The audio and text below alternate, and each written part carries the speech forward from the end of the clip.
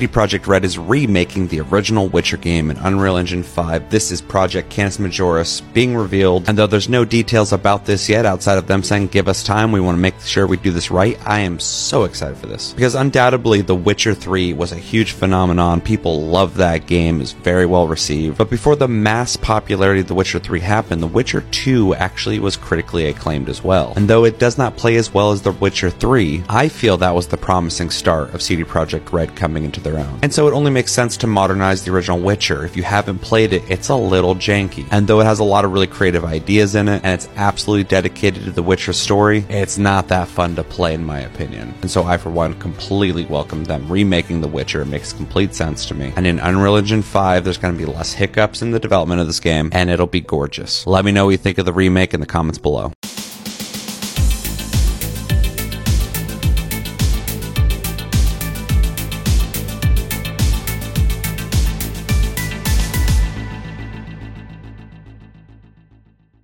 What's going on, guys, and welcome to episode 175 of the Tastecast, our weekly podcast where we talk about random things in gaming. My name's Seth, and joining me today is Chevy. Chevy, hopefully you're doing well. And I wanted to ask you about The Witcher being remade by CD Projekt Red in Unreal Engine 5. How do you feel about that? If you've heard about it, and if you haven't, I can fill you in. Yeah, I don't know full details. I just know that, or I'd heard that was being done. It makes sense to me because that game doesn't play very smoothly.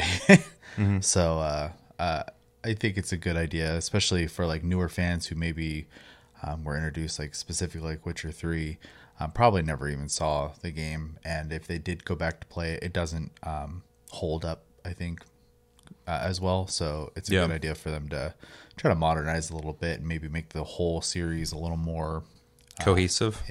Yeah, no, I agree. But so they're making it on Unreal Engine 5, which I think is smart because it'll make sure that the development of the game runs smoothly. Obviously, with the whole Cyberpunk thing, that'll be a benefit for them. It'll make the game look really good. But I do agree, The Witcher 3 is almost the standard of what people expect from The Witcher at this point. It's a lot of people's first Witcher game, and even The Witcher 2 doesn't play like The Witcher 3.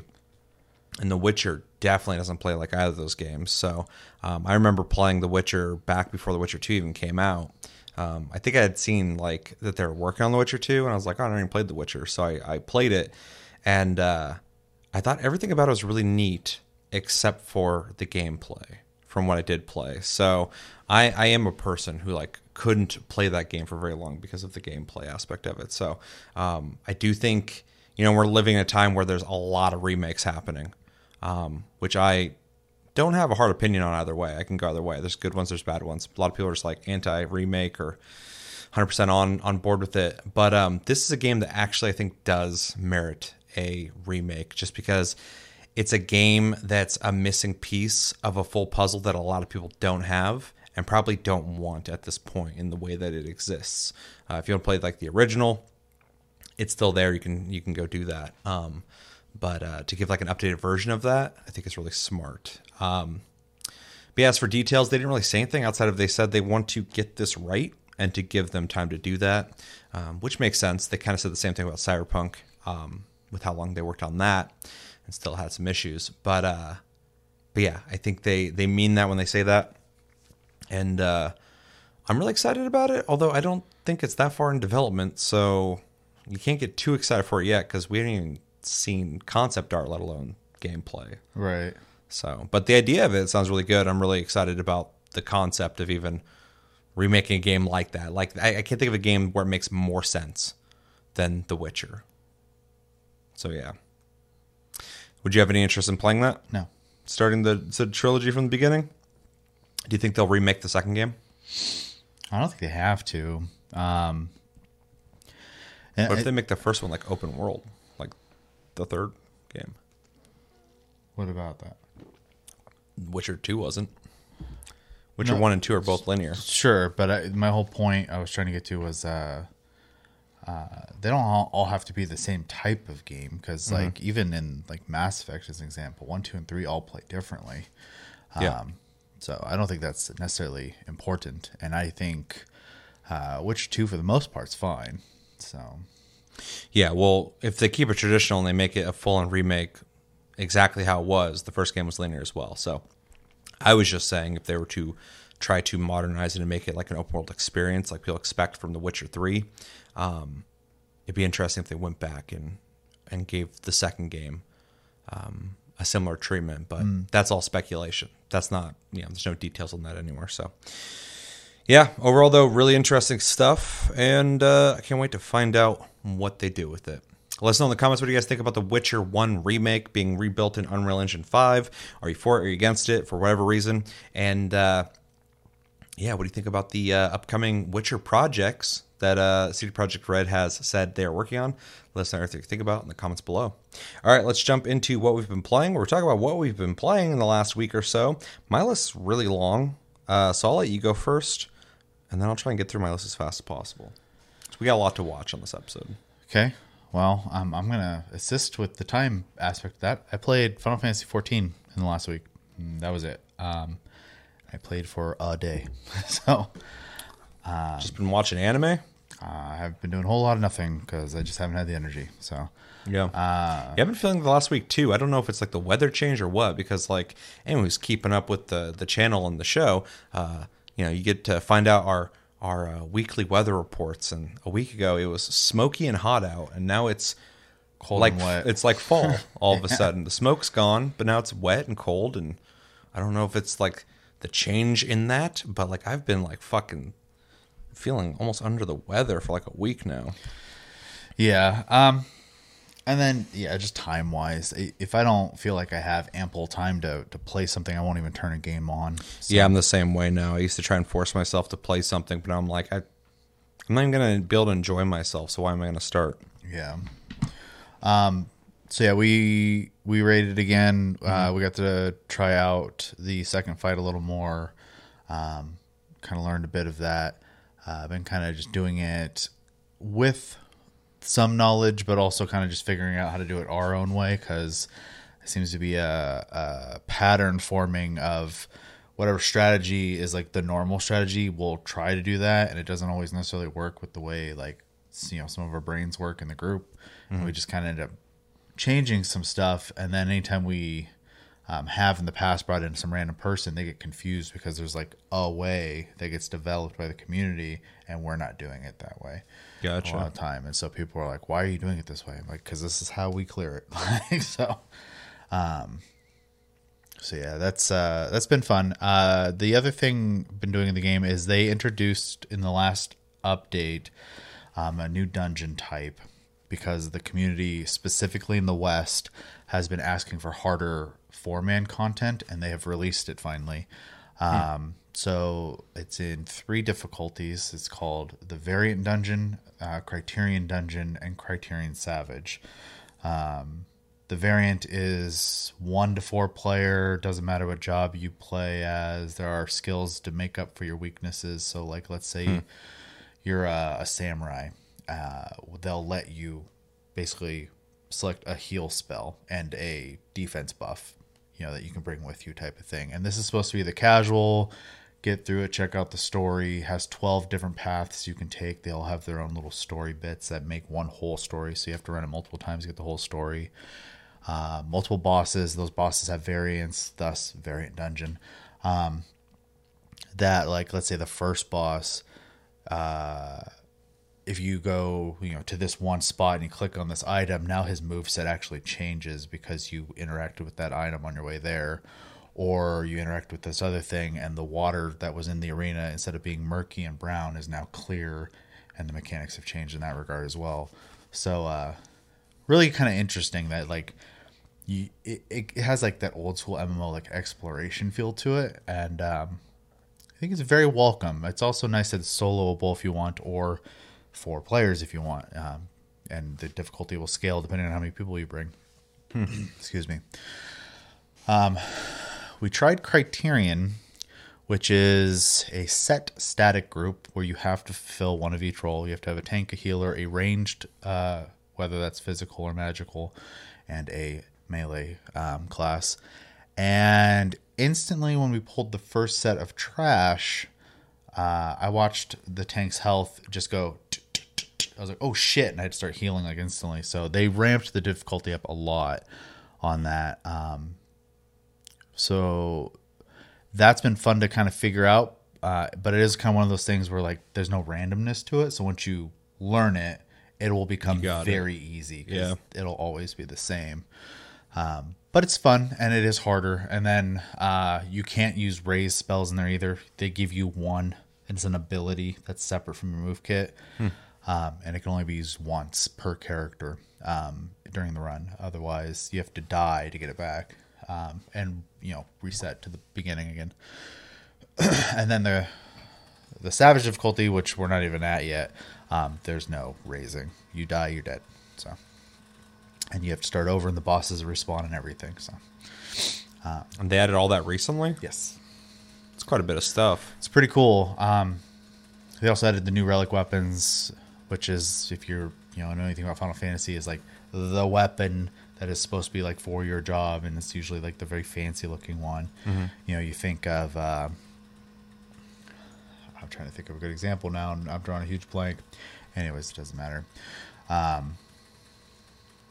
So the first step of those came out, and every expansion they do this.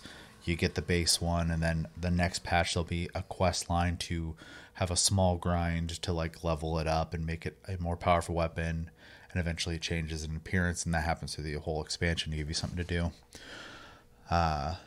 So that is out now. The first step's always easy, and it literally took like skipping cutscenes. It takes like no time at all. But if you watch the cutscenes, I don't know, like an hour maybe. Pretty short. So yeah, that's been pretty much what I've been doing. I would like to try to get in there and do some more of the Criterion dungeon, because I'd like to, at the very least, get the mounts out of there and the title, for above my character's head. But yeah, time. Yeah, and I feel that. But yeah, it's pretty cool. Also, you can use it to get your weekly tomestones, which is your currency for buying endgame gear and stuff. So, oh, that's good. Yeah, there's another way to do it. It's just a really refreshing take on dungeons, because dungeons have become more story focused anyway. So they're always like these set pieces, and sometimes though cool the first time, they're not good for repeat runs, because you gotta sit through all the dialogue and stuff again. You're just like, okay, I just want to like. I'm just trying to get my tomes to get the fuck out of here. Yeah, so, that makes sense. At least with the other one, it's different every time you run it. There's variables and stuff like that. And then eventually you'll learn them all, and you'll have done it a million times. But I think it is a more refreshing way to do dungeons, and I appreciate that it is soloable. So if I don't feel like playing with people, I could still grind. So, yeah. Yeah. Sounds like they're making a lot of solo content in that game. Which kind of makes sense, because I feel like a lot of people who like to play solo games but want to play online with their friends are going to be attracted to Final Fantasy 14. So, well, the good news too for solo players is the base game, the first expansion, the third expansion, and the current expansion all are like, even the dungeons are soloable now. They have NPCs that'll run with you. And the second expansion is being worked on right now. So then at that point, the entire game, if you just want to experience the story, you'll never need to play with anybody. If I ever have the itch to play an MMO, no, I shouldn't say ever, but when I get the itch to play an MMO again and I have the time, I should probably hop back on there, because that's one of the things that always kind of held me up a bit in that game is getting to a part where I have to run a dungeon, then waiting for when people are, all able to hop in and do the dungeon with me, which is never a big deal. A lot of you guys are really good about like just wanting to go and do that shit, but it always feels weird having to like stop my progress to depend on other people. So, and I'm sure I'm speaking outdated at this point, but because it sounds like they've addressed that. So that's cool, because that's that makes the progression feel more seamless, because that game is very story based in terms of your progression through the game. So. Well, specifically from the first expansion onwards, the NPCs that come with you are ones that are relevant at the part of the story you're at too. Yeah, that's good. And that kind of gives it the single-player Final Fantasy RPG experience that we've been talking about for years that it pretty much is already. So it's kind of cool that they've embraced that. I'm sure they designed it like that from the beginning anyway. But yeah, they basically, the mindset is... Maybe you've never wanted to play an MMO before, but you like Final Fantasy games, you can still play it. And maybe he'd be interested in some of the multiplayer stuff. If not, Yeah. come back when the next story comes out. No, it's really smart because this is the 14th Final Fantasy. Yeah. It's not Final Fantasy Online. It's Final Fantasy 14. So if you are a diehard Final Fantasy fan, they probably would like you to play one of their Final Fantasies.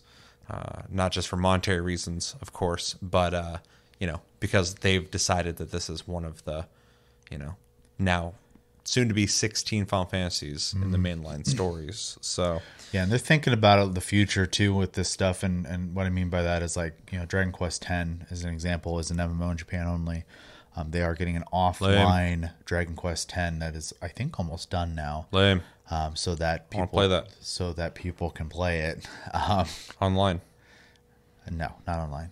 Yeah, I want to play it online. Oh, well, you'd have to get a Japanese account, and I'm sure there are plenty of translations out there at this point. But and then with 11, they had originally they were partnered with, I think, Nexon, and they were making an offline mobile game for it. But I think that fell through. So, but they are trying to figure out how to preserve these games for future players. So, which is good. Yeah. Especially if they got that hard number in them. They should not be locked behind a server and your willingness to have to depend on people. I'll say if there's anything Square values, it's Final Fantasy and Dragon Quest, and the numbered ones specifically. So, yeah. Yep. So I'm playing. Nothing else? That's it. Got to play Super Hot? I need to play it before we film this weekend. Yeah.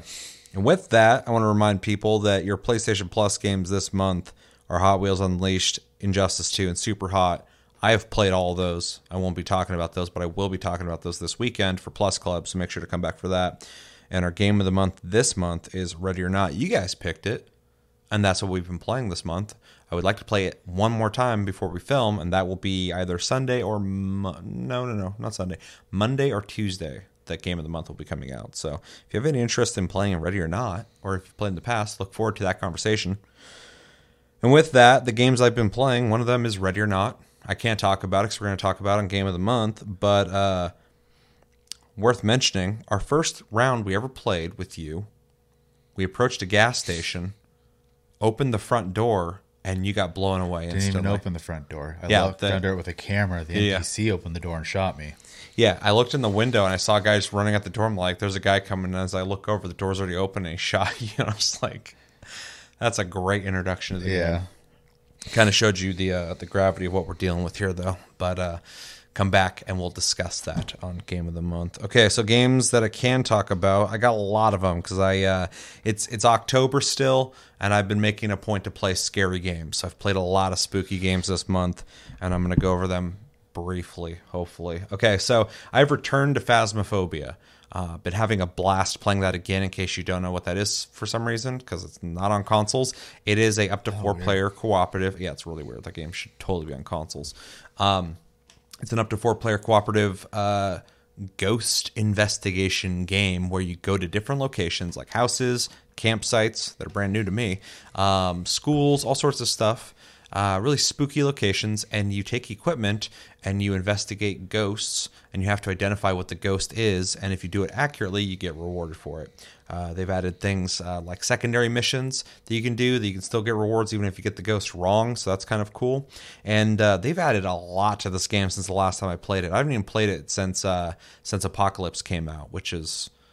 I don't know if it's an expansion or just a patch or a DLC, but this thing came out that added a bunch of content. I stopped playing way before that. So coming back, the hub in the beginning is completely different. It's huge now, much better looking. Has all these fun activities, has a trophy chest or trophy case where there's cursed items in every level now, and if you find them, they end up being in your case. So you have this collection, which is really cool. Little Easter egg where you look in a window and this circle will show up on the ground, and all these dudes in robes show up, and then they do some weird stuff. I don't know what the point of it is, but it's a thing. And they have doubled the ghosts that this game has since the last time I played it. Literally doubled. There's a lot of things to try to figure out. It's crazy. So much so that most of the time we've played, and we played quite a bit in this last week, we have not we ran into like 3 of the original ghost types, like a couple times, and everything else has been like the new ghost types. So like there's a lot of them and a lot to work with, a lot of replayability, because there's like so many ghosts now that when you go in, you have to guess what they are. It changes the experience every time. You can play the same house over and over and over again. And it'll always be different. Yeah, because if you don't know, the game's locations change where the haunting starts. Some of the ghosts will change where they haunt from one room to another. And then, the ghosts can be completely different with different characteristics that make a difference. So anyway, I'm not going to talk about Phasmophobia too much. It's been out for a while. I'm sure a lot of you guys have at least watched streams of it, but been playing again. Forgot how much I love that game. It's so good. I definitely recommend it for anybody who hasn't played it and thinks it sounds interesting.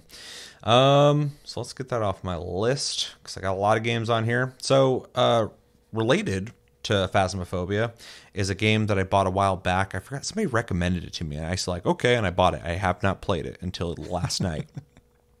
I looked through my Steam installed games all the time, and I'm like, I've never played that before. Because when I bought it, I installed. I'm like, I'm going to play that. You got a couple right now, or like I barely touch like Neon White. I need to. It happens all the time. So finally, I was looking at that. I was playing with Boom Men, which I'll talk about in a sec, with Josh, and I was looking through my list, and I'm like, Ghost Exorcism Inc. I was like, have you played that? He's like, no. And I was like, I looked and I saw it was on sale, so I bought him a copy, and we hopped on there. So Ghost Exorcism Inc. is very similar to Phasmophobia. It's also more janky than Phasmophobia, which is wild. Essentially, you're ghost hunters. I would say you're ghost exorcists. Obviously, it's Exorcism Inc. There's equipment. You load up your van. You get in your van. This game has a lot of physics. You can like pick up almost everything. You go to locations, and so you have to start an investigation just like Phasmophobia. But in Phasmophobia, you try to survive the night and then leave and get the info, and like you got proof. That's the point of Phasmophobia. You're like, oh, it's definitely a poltergeist. In this, you're supposed to exorcise the ghost. So you do the investigation while trying not to get killed by the ghost, and there's multiple chances. Sometimes the ghost will like drag you into a different room, or like knock you out, or do something, and you wake up. But if you get damaged too much, you can die. But once you've figured out what the ghost is, there's only 3 of them so far, you have to exorcise it, and each ghost is exorcised differently. We weren't getting this at first. We were just kind of like doing what we do in Phasmophobia, and it wasn't working out. Finally, we understood. And so you have to do certain parameters to figure out what kind of ghost it is. Once you get these parameters, it starts narrowing it down. So like you walk in a room, it's like, did you get negative temps on the thermometer? No. Okay. Next thing. Is there writing anywhere in the house? Is there drawings on the walls or anything like that? You find that, you're like, okay, that's there. You check that off. As you narrow that down, it starts building up your exorcism list of things you have to do for a type of ghost. And then at that point, it's like you got to find, I forgot what they call it, dread origin, I think is what they call it. It's like the location of where the haunt started. You have to find the dread origin, and then you have to do certain things there. So like one of the missions we were on, where it was creepy. The first time we ever played this, we heard stuff upstairs. We heard like the boards creaking. Me and Josh go up there, and we both have like flashlights and all sorts of investigative shit. We open the door, and there's like a translucent woman sitting on the floor. And I instantly was like, she's right here. And he's like, what? And he like looks in. I'm like, she's right on the fucking floor right there. And she like turns and crawls at us. I run down the stairs instantly. I'm like, fuck this. She like drops Josh. I play Phasmophobia, so I'm like, oh, he's dead. He comes walking, he's holding his gut. And I'm like, what happened? He's like, she dragged me off. I'm like, you're alive? He's like, yeah, she fucked me up though. I'm like, okay. So he drinks something, it heals him. And instantly there's a Ghostbuster style, like laser gun thing in this. Okay. He drops all of his equipment, walks in the RV, comes out, he just has the laser gun. And he just walks in the house. I'm like, you're just going straight for the gun now. Like, you got fucked up one time by an old lady, and now you're just going to go shoot her with that. Sometimes that's how it is. It should have been that way, but then he got fucked up again because we're in a room. The lights got blown out, and he started just shooting it, and she came over and beat his ass again. And he lived. But yeah, anyway, what we didn't realize is that tool might have not been for her exorcism. Oh, okay. So you got to find what's needed. So anyway, as we learn the game, There's one where like we saw a head floating through the house every once in a while. It's really weird. We find out it's a I forgot what they called it. It's called a memory. I think it's just like a memory of a person. It's not like a entity that's trying to hurt us. I don't know. But it was like you got to throw salt in the Dread Origin. You got to take a picture of it, and you got to read in this book, like this verse, because it has it listens to you talk, so you can talk to it on a spirit box, stuff like that. And you got to read this thing, and if you do it in the right locations, it'll exorcise the ghost, and then you win and leave. Okay. So that's pretty much the big difference. And me and Josh went from like laughing at the game because we thought it was so ridiculous, like that first mission where Josh was getting his ass kicked left and right, and like she wouldn't even touch me. I was like, why is she just beating your ass the whole time? We went from that to actually figuring out how to exercise the ghost, and it ended up being pretty fun. So definitely an interesting take on the popularity of Phasmophobia. A lot of games came out after Phasmophobia that really were trying to capture that, and it's a pretty cool idea. I just like that there's like an end game to it. Like you got to like fight the ghost almost. So it's kind of a cool thing. On that note, I also have been playing another game that is similar to Phasmophobia called Boom-In, that you play as burglars. And essentially you're going to houses to rob them. Like both characters are dressed up like cliche burglars, and you have masks, and as you get money you can buy new masks. Josh has one that glows in the dark. Very stealthy. Yeah, he looks like Splinter Cell. I see him, he just has green glowing mask on. I'm like, god damn. But yeah, so you have to go to a house, and you have a list that's like flat screen TV, guitar, iPhone, all sorts of shit, painting, sculpture, all sorts of stuff, a stack of vinyls. But there's a ghost in the house, and you don't know what ghost it is. There's different kinds of ghosts, and the ghost is essentially trying to kill you. The game constantly tells you don't steal from ghosts. It's like, don't steal from ghosts. I'm like, well, I never would. That's not... Who's planning on stealing from a ghost? Seems morally gray to me. Yeah, like fuck them, especially when they're killing us. So you have to get all the items to leave. If you don't get all the items, you get killed. You don't get the money. But if you get all the items and you leave successfully, you get the money. And yeah, it's got 4 ghosts. One's called Edith. It's an old lady. She hangs out in the shadows, but she's able to turn light switches off. Ghosts can't attack you in the light. That's an important factor of this game. And depending on the difficulty, you can have 1 light on, 2 lights on, 3 lights, or 4 lights at a time. And if you have over that amount that you're allowed to have, the breaker will shut off, and you have to go turn it back on. So it's stressful because you're trying to like manage these lights being on while looking for things, and there's just a ghost roaming around the house trying to kill you. And it seems like the further on the list you get on all the items you're grabbing, the crazier the ghost will get. So you're kind of like fighting against that. So yeah, Edith will walk around. It's creepy because she'll look out in the dark rooms and you'll see her like kind of passing by and stuff. Or sometimes she'll stand right outside the light and just stare at you and her eyes glow. And yeah, her thing is she can turn lights on and off. And then there's the dude we always run into called the Scav, who's a dog man. I don't know why there's a dog man haunting a house that people are robbing. I don't know. A kobold? Yeah, kind of. I mean, he's not a werewolf. I don't know. I don't remember his ability. But he just chases after you a lot, and he's really fucking annoying. There's a little girl who's like the Grudge, like, you know, the Ring. She like crawls around, stuff like that. And then there's a dude who's like a giant fucking troll giant thing. He's like huge, and when he walks, the whole house shakes, which is really weird. But you can't outrun him. So if you get in a situation where you're running from him, he'll catch up to you no matter what. That game's pretty undercooked, but it's pretty fun. It's a cool foundation. I'd like to see them build upon it. But yeah, that's Boom-In, and it's like, I think it's like fucking $4 or something. Wow. So definitely check it out if you want more Phasmophobia style games that aren't as good as Phasmophobia yet. Might become that. Let's see. Already said played Ready or Not. Can't talk about that. Played a game called From the Darkness. This was recommended to me from somebody on TikTok when I asked on YouTube and TikTok what scary game should I be playing. Someone said From the Darkness. They're like, it's $3. I was like, okay. and it's a really scary game. It's pretty impressive. It's like a $3 game. I think it was made by Russians. I don't know, because it seems like everything's Russian in that game. The game is essentially about you going to your grandpa's house, who's deceased, and getting a photo album. And when you go up there, you get locked in his apartment and deal with all sorts of scary shit that happens, like this giant dude, shirtless dude, who fucking like breaks light bulbs and like sneaks around the house while you're trying to find this album. And you're just in the dark constantly, and it just gets crazier and crazier and crazier until you go to hell. And then you're able to escape the apartment. But spending $3 on a game, I had some fun with it. So definitely recommend it. I don't want to spoil it too much, although I kind of told you everything that happens in it. But I played From the Darkness, and it was interesting.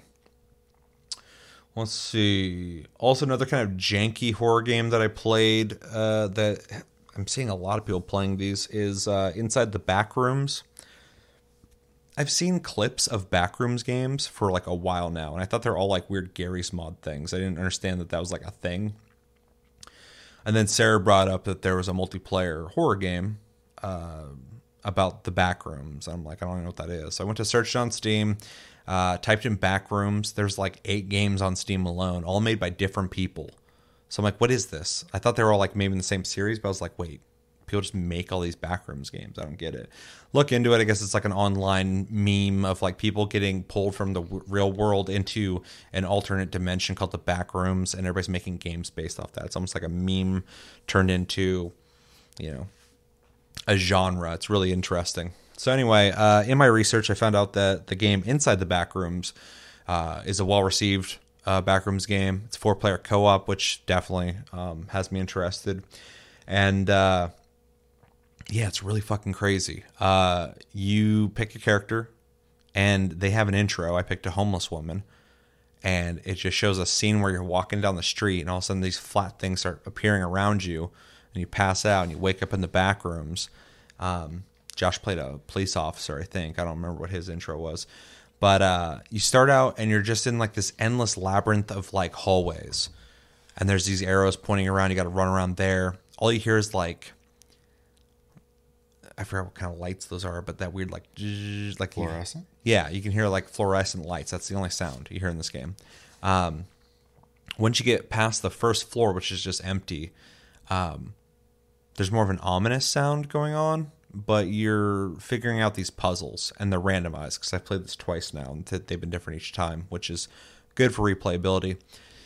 But as you run around, there's like these smiley faces on the wall that if you stick around for too long, you go insane and then they kill you.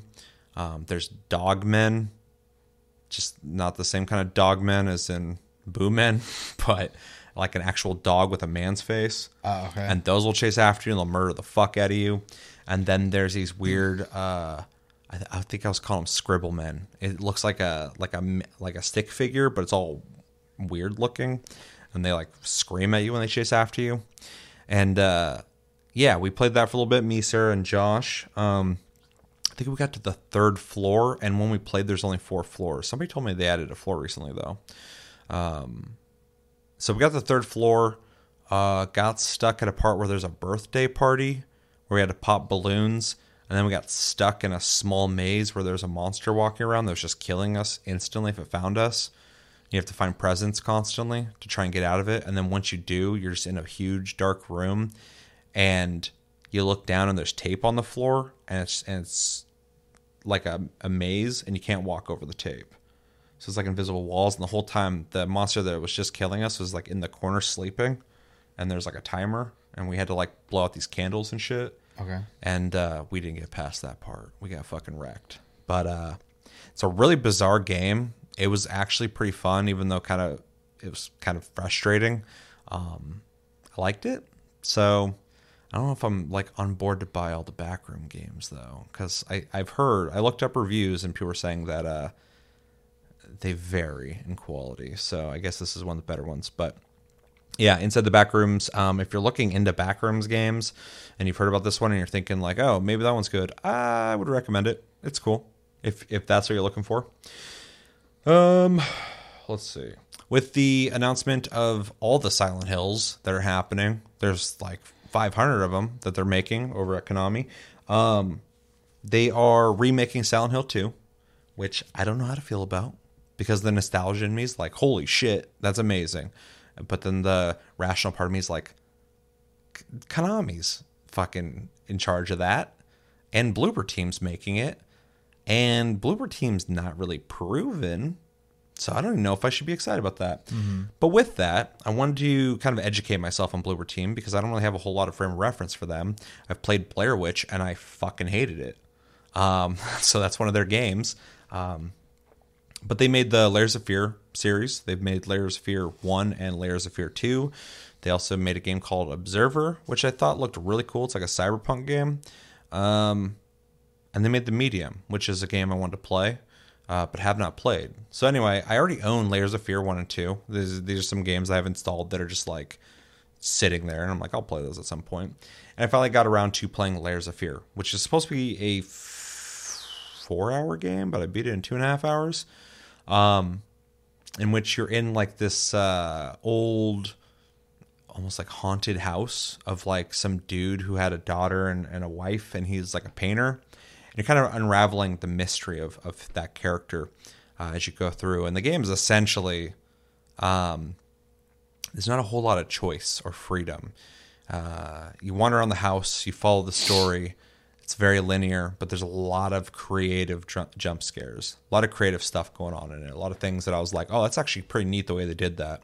A lot of creativity, but gameplay-wise, I couldn't see myself playing it again, because it's literally just like walk down this hallway, something spooky's going to happen. I'll go through that door, and when you go through that door, it's a dead end. You got to turn and open the door. You're in a whole new place. Oh, there's a window you can look through. Oh, all of a sudden you're through the window. Oh, that's weird.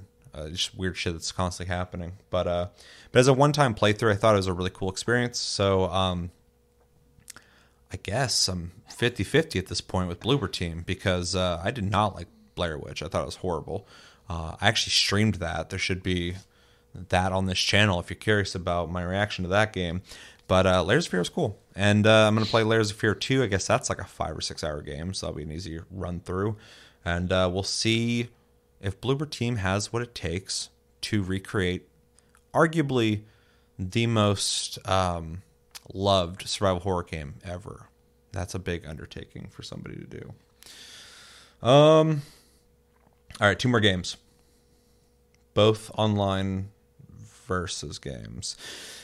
I bought and played Ghostbusters Spirits Unleashed, which is the Ghostbusters game made by IllFonic, and this is IllFonic's best game. Easily. This just feels like a normal game. Feels like a normal dev made this. There's no weird things about it. There's no weird design. There's no like running at like 18 frames per second. No weird glitches. No weird lag. It just works. So I'll give that to IllFonic. Good job. You made a standard game, and I'm proud of you. There's no dancing in front of Jason? No. Although it would be nice if there was, because that's probably one of the best things about that game. I actually really like that game, but it was not made well. And then playing Predator Hunting Grounds, that could have been cool, but it's like they worked on it for a little bit and then just gave up. And then what was the Osmosis Jones game? Do you remember the name? That one. Well, we played on Plus Club. Doesn't mean I remember it. Yeah, I forgot the forgot the name of that one. But Arcadegeddon. That one was made pretty well. It had some weird things to it though, like quest markers not disappearing after you took the quest and shit. So anyway, okay, yeah. So anyway, this is their Ghostbusters game. They got like Dan Aykroyd and somebody else to do voice in it, so it's definitely got like a budget and a license. And I don't know how these guys get all these licenses. Yeah, right. They just paid $250 on Cameo for some voice lines. Maybe they did. And yeah, so this is a 4v1 game where you play as either the Ghostbusters or a ghost that's haunting a place. You get to make your character from the ground up, which is really cool. You get to change their body, their head, their hair, all that stuff. You get to pick their clothes. It's all Ghostbusters stuff, but you get to change the colors, change the outfits, all that kind of stuff. And then you essentially, there's a little bit of story, which is kind of neat. I wasn't expecting that because it's Ghostbusters, so I think they're trying to like please fans of the series. So yeah, there's a couple like story mission type things, mostly just training stuff. But then you play the game and you go on missions, which are essentially just like locations. You go to like a museum, you go to like something else. I forgot what it was, like a restaurant or something. I think it was like a mall or something. And so these locations are being haunted by the player who's playing the ghost. I think there's like 3 ghost types. They're going to add more. And essentially their job as the ghost is to haunt the place. And there's like a meter that's growing. And they're going around, they're haunting like chairs and items all over the place, and that's just kind of building that up. You can also go into them, like prop hunt and like hide if you need to. Otherwise, you're kind of flying around. And they'll have a special too. The one I played could turn into a tornado that knocked everybody down and slimed them, and it took them a while to recover. And while they're down, you could break their I forgot what they're called, but like their battery pack for their guns. So they had to kind of get back to playing again. And while they're doing that, you can like go haunt more. So anyway, that's what the ghost is doing, and they have 3 rifts that the Ghostbusters are trying to destroy before they can dispatch the ghost. And the rifts are essentially respawn points. If they capture you before the rifts are gone, you respawn on a rift, and I think it uses it up. So they're trying to get rid of those until they can finally get rid of you. So from their end, they're finding these rifts with I don't know any of the Ghostbusters lore names for anything, but they essentially have a mechanism that points them in the direction of things they're looking for. Okay. And you destroy the rifts. It's like the little box with the 2 antennas at the top? Yep. Okay. Yeah, that thing. And you destroy the rifts. Whenever you run into the ghosts, you try and capture them to respawn them. Some of them will have like extra ghosts that can cast out. They have to fight. And then finally you hunt down the ghost, and it's kind of neat. You like shoot him with your ray gun. But if you hit them for long enough, you'll tether them. And when you tether them, you're able to pull them around and stuff. Mm-hmm. And then you actually kick your trap out. Okay. And then you have to press another button to open the trap. So very faithful. Very faithful, yeah. And then you have to tether them into the trap. Yeah, above the light or whatever. Yeah, and when they're getting sucked in, they have a chance to try and fight it. But yeah, if they don't, they get sucked into it. And if they have rifts, they'll respawn. But if they don't, you capture them and you win.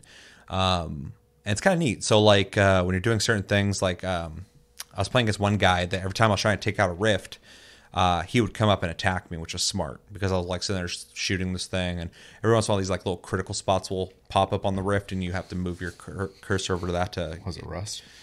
Kind of, yeah. And he would attack me every time I was doing that. So the second time, I kind of caught wind of that. Before I started shooting the rift, I kicked a trap out and just opened it, and then I started shooting it. And when he showed up, I hit him and started pulling him, and he just tried to run away, and I just pulled him right into the trap because I knew he was going to do the same thing over and over again. After that, he didn't do it again. So yeah, really simple but effective. It plays well. It feels good. It feels like Call of Duty and like how it plays. Like it's really like responsive and tight the way it plays. Like I said, the gameplay is simple, but I almost like it because it just allows you to get in and devise pretty simple tactics, but there's different ways to play. You get upgrades for your equipment to change it the way they like. You can increase how quickly you tether someone or how much damage you do to them. Yeah, it's pretty cool. It's on Epic Games and not on Steam. It eventually will be on Steam. And I thought a lot of people agree with this, but I thought it for a second. That would be a death sentence for it. But it's also on console and it has crossplay, which is very smart of them. If it didn't have that, it would be dumb for them to have done that because multiplayer games on Epic don't last. Yeah. There's just not the community there. Minus Fortnite. But. Sure. Yeah. But that was already like established. Epic Games Store came like after Fortnite. Yeah. They're like, wait, we're making all this money. Let's expand this. So yeah, crossplay really smart. I'm playing with people on Xbox, playing with people on PlayStation. So it's really good. And the way the game plays, it's not really a huge advantage to be on PC. I mean, I can look around quickly, but like we're not playing a shooter, so you're just pointing the tether at them, and it's all about the group tactics. So Yeah, it's pretty cool. It's not amazing, but I think IllFonic deserves some credit for making a game that I don't got any complaints about. Like, they did exactly what they should have, and it's a fun game. So yeah, I would recommend it. I think it's only $40 too. So check it out. Assuming they get to keep the license and keep working on it. Given their track record, yeah, they gotta stop grabbing IPs and just make an original fucking game. Well, they did that with Arcadegeddon, I think. Although I swear that's an Osmosis Jones game. And then lastly, I'll try and keep this quick. I keep talking about this over on TikTok. People are like, how are you playing it? I played Resident Evil Reverse, which comes out, I think, technically today. Not the day of filming, but like Friday, your today. Yeah. The 28th. It comes out, but I guess it's been in early access for people who bought it originally, and I forgot I even had it. It either came with Resident Evil Village or came with Resident Evil 3 Remake. One of those two games I got this with. I think it was Village. I think it's Village 2. And so that's kind of crazy because that came out a while ago. Yeah. And I got to play a beta of it a while back, and I thought it was really simplistic. I played again. It's really simplistic. It feels...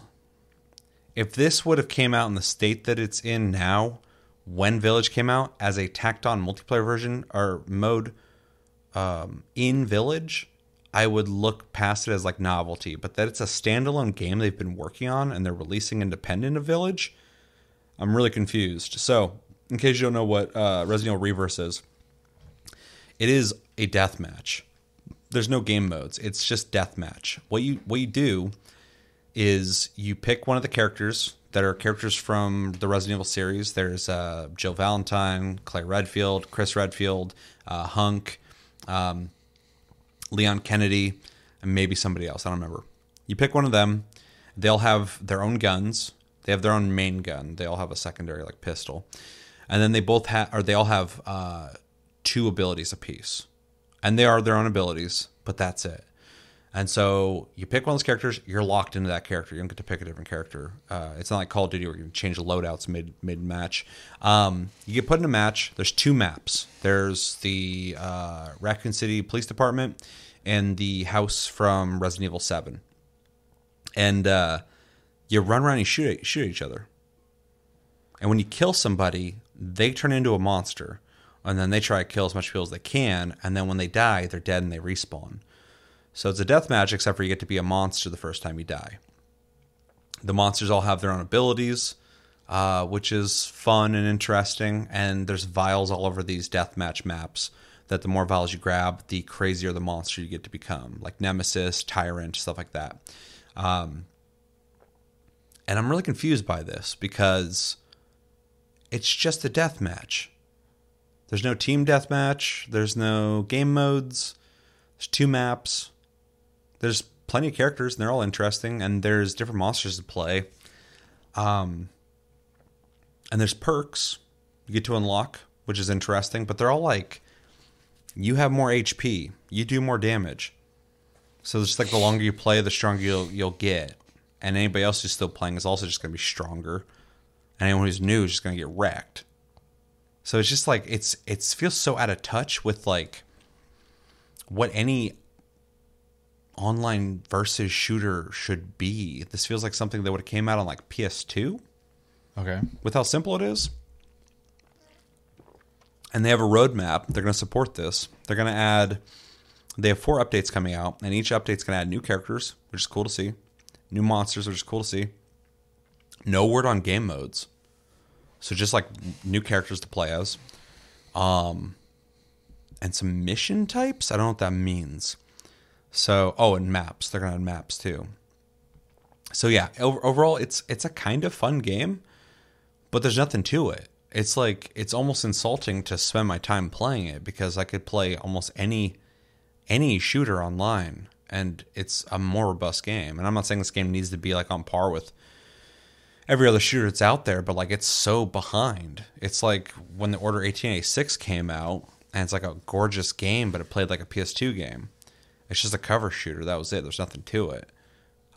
This feels like that. It's like you got the characters, you've put the work into making these monsters and have Ada Wong do like a backflip kick thing and like a backwards backflip thing where she shoots a arrow that blows up and shit, and there's nothing else to it. It's just deathmatch. So I don't know how much longer I'm going to play it. I played it out of curiosity because something had reminded me. It's like, hey, you have Reverse. You can play that right now. I was like, okay, I guess I'll play that. I forgot that was even a thing.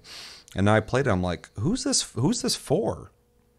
It's like for anybody to hop in for like an hour and be like, oh yeah, that's kind of fun, and just be done with it. But like they're going to support it. It's like, you think people are going to stick around for this? Modern Warfare 2's out. As of now, happy Modern Warfare 2 day. And you're going to expect people to play this? It's wild.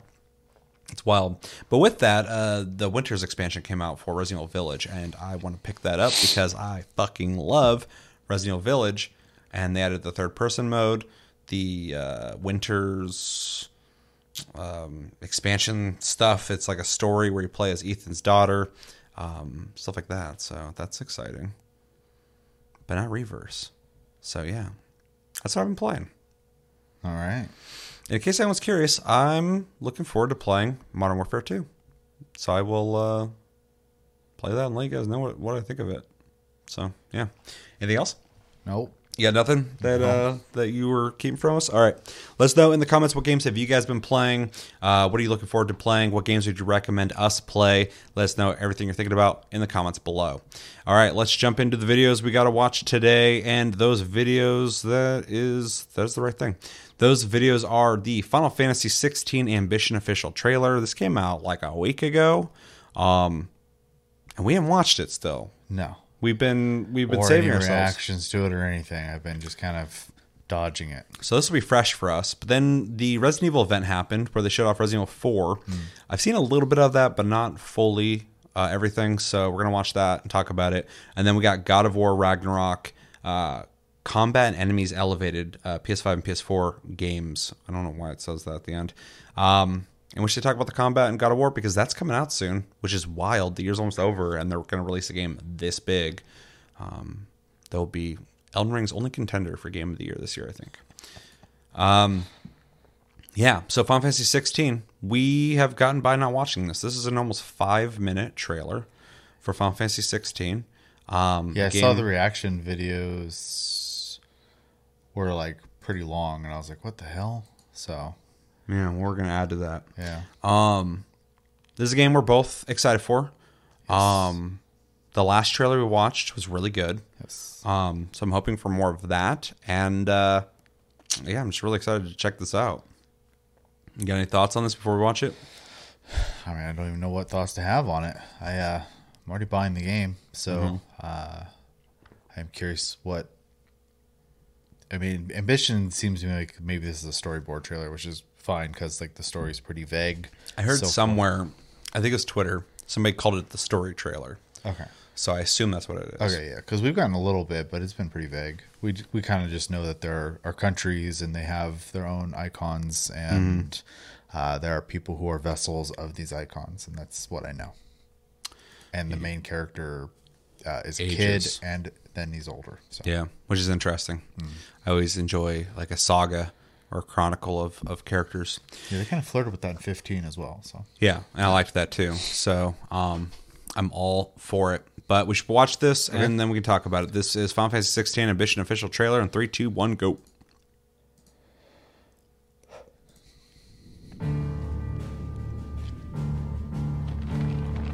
It has been 1,500 years since the fall of our forebears. And Valisthea has been slowly dying. Ever since.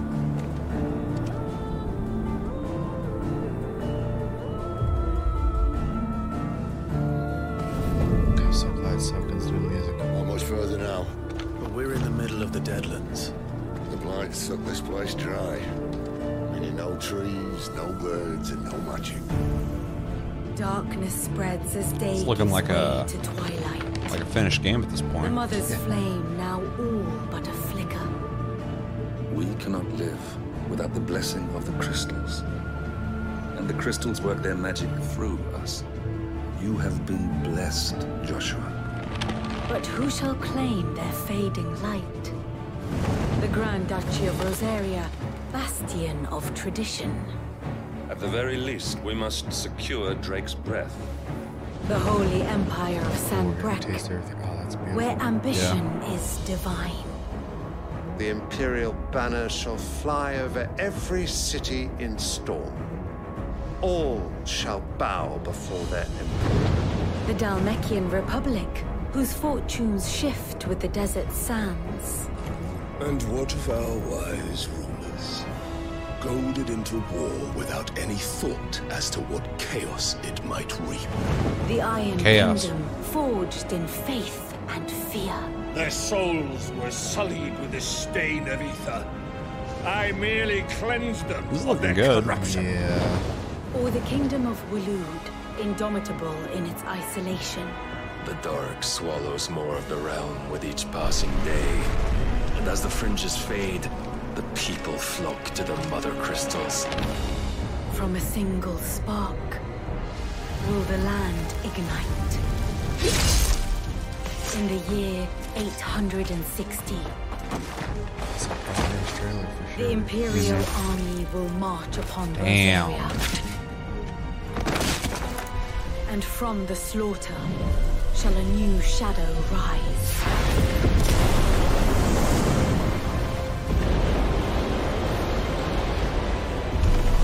To fall upon the dominants, painting their destinies black as night.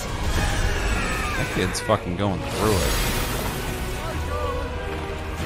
Our ability to summon beasts of great might should command respect, but instead has left us outcasts. And so I became their puppet. What makes them think they have the right to use us? To leave us to die when our bodies are spent? I'll crush him! I don't know.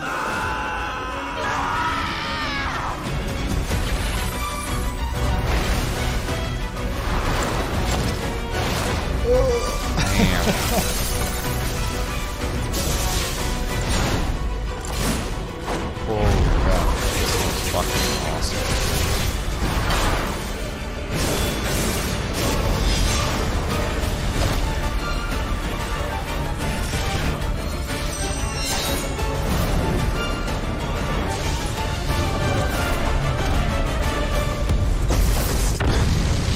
So much shit going on.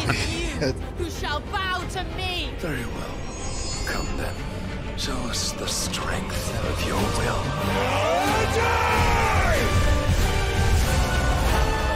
Rise, ye crownless kings. A reckoning is upon you. A war of the icons. Is that 4 minutes? Damn. I felt like that was 30 seconds. Holy crap. Yeah, that was fucking wild. Kept looking at it. I'm thinking of it like, you know, all the other JRPGs that have been coming out lately. Oh, did you see Star Ocean? It's getting like decent reviews. I knew it came out though. Yeah. I've been seeing like 7s and stuff. They're saying it's good. That's great. Yeah. Anyway, seeing all these like JRPGs coming out, stuff like that. I'm seeing this and I'm like, oh, yeah, it's like another JRPG. And then I'm like looking, I'm like, this is like got a budget and a scale that's crazy and mocapping that's really good and seems really epic. And I keep reminding myself like, no, this is Final Fantasy. Yeah. This is Square's baby. Like fucking, it looks like it. Like watching that trailer, it seems like a big story unfolding. I don't even know what's really going on outside of, you know, the stuff they told us, but I got a sense of scale in this trailer that we didn't get in the last trailer. The last trailer was like blips of really cool looking stuff, and the summons and stuff like that, which was awesome to see. But they're showing like locations, the different people that live in these locations, these crystals that they all live next to, which is wild. Massive. Yeah. Really sets like a visual style that like I'm not seeing in other Final Fantasy games. So, because every Final Fantasy always feel different. Thematics, yeah. There's things that are shared across the board too, but like they always feel different. Oh, yeah, they for do sure. a really good job at making every single Final Fantasy feel different. And this is a fantasy Final Fantasy, which is awesome to see them return to.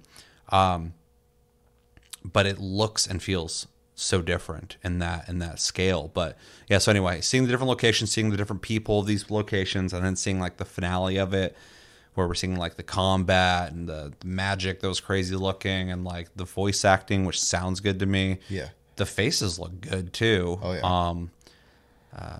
I don't know. It's a really good trailer. I'm really hyped for this. Long story short, the budget, the scale, everything about it just seems like a big JRPG.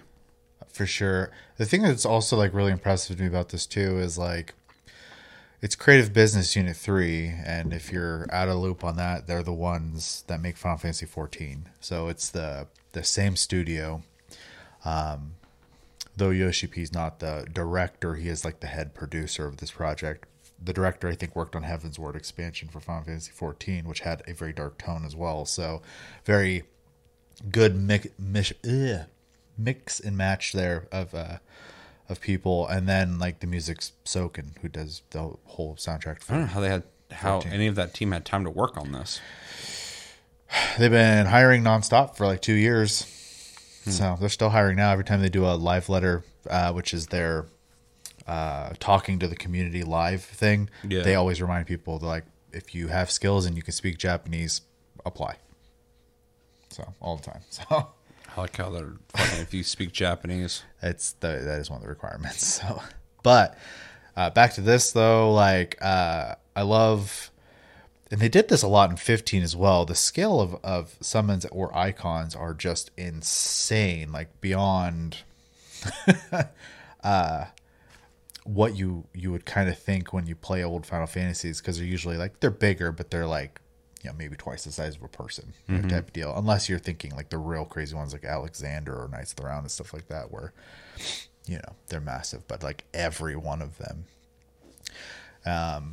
when the summon itself is there, otherwise it looks like they just kind of like use the ability of the icon to fight, which I know we've gotten hints in last trailers that the main character can kind of like use all of them, which I think will be kind of a neat way to expand upon the combat system and like have movesets and stuff like that.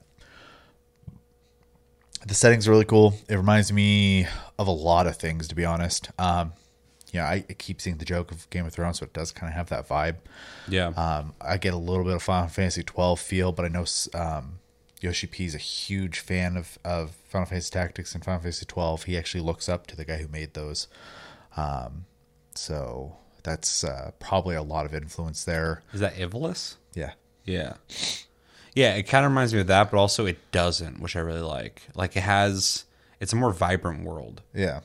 Which I'm digging. Well, and the whole political feel of it is why I kind of get the Game of Thrones and the Final Fantasy 12 vibes of it. Not Final Fantasy 12, but the Ivalice vibes of it. Because those are more like political tales.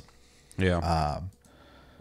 Yeah, and then them actually making a rated M game as a Final Fantasy title is awesome. Yeah, I'll be curious to see how they do that. I know it can potentially hurt sales, but I mean, it also allows them to just make whatever story they want, which I think is super important. Well, we see blood fly over that kid's face. There's like a naked chick in the background. We'll see a naked chick or naked anybody, but like there's a mature theme going on there that reminds me of like Witcher or Game of Thrones. Yeah. I don't know. I'm just excited. I already love the team. You know, Final Fantasy 14 is my favorite Final Fantasy, and you know, it's got those talents working on this. Yeah. And it doesn't even feel like Final Fantasy 14 outside the music. I can pinpoint a mile away at this point. Well, and when he's standing on that like platform with that boss swinging at him, and you see that like colorful effect when he jumps over it, that kind of looks like an MMO to me, like an MMO fight, except for the jump aspect of it. But besides the actual like Devil May Cry, you know, combat guy doing the combat, which hopefully they nail the combat, but it's looking cool, so I have no worries. But it could, you know, be bad. Right. I don't want to setting expectations too high. Yeah, I don't want to just be comfortable with it, but it's looking good. And the story could be bad. Could be. I've not met a Final Fantasy that I think had a bad story, but it could be. There's just better stories than the other ones, but I've never played like a bad Final Fantasy. Yeah. Story wise, I did have my disagreements with 15 until I beat it, and then I loved it. So, that just suffers pacing issues.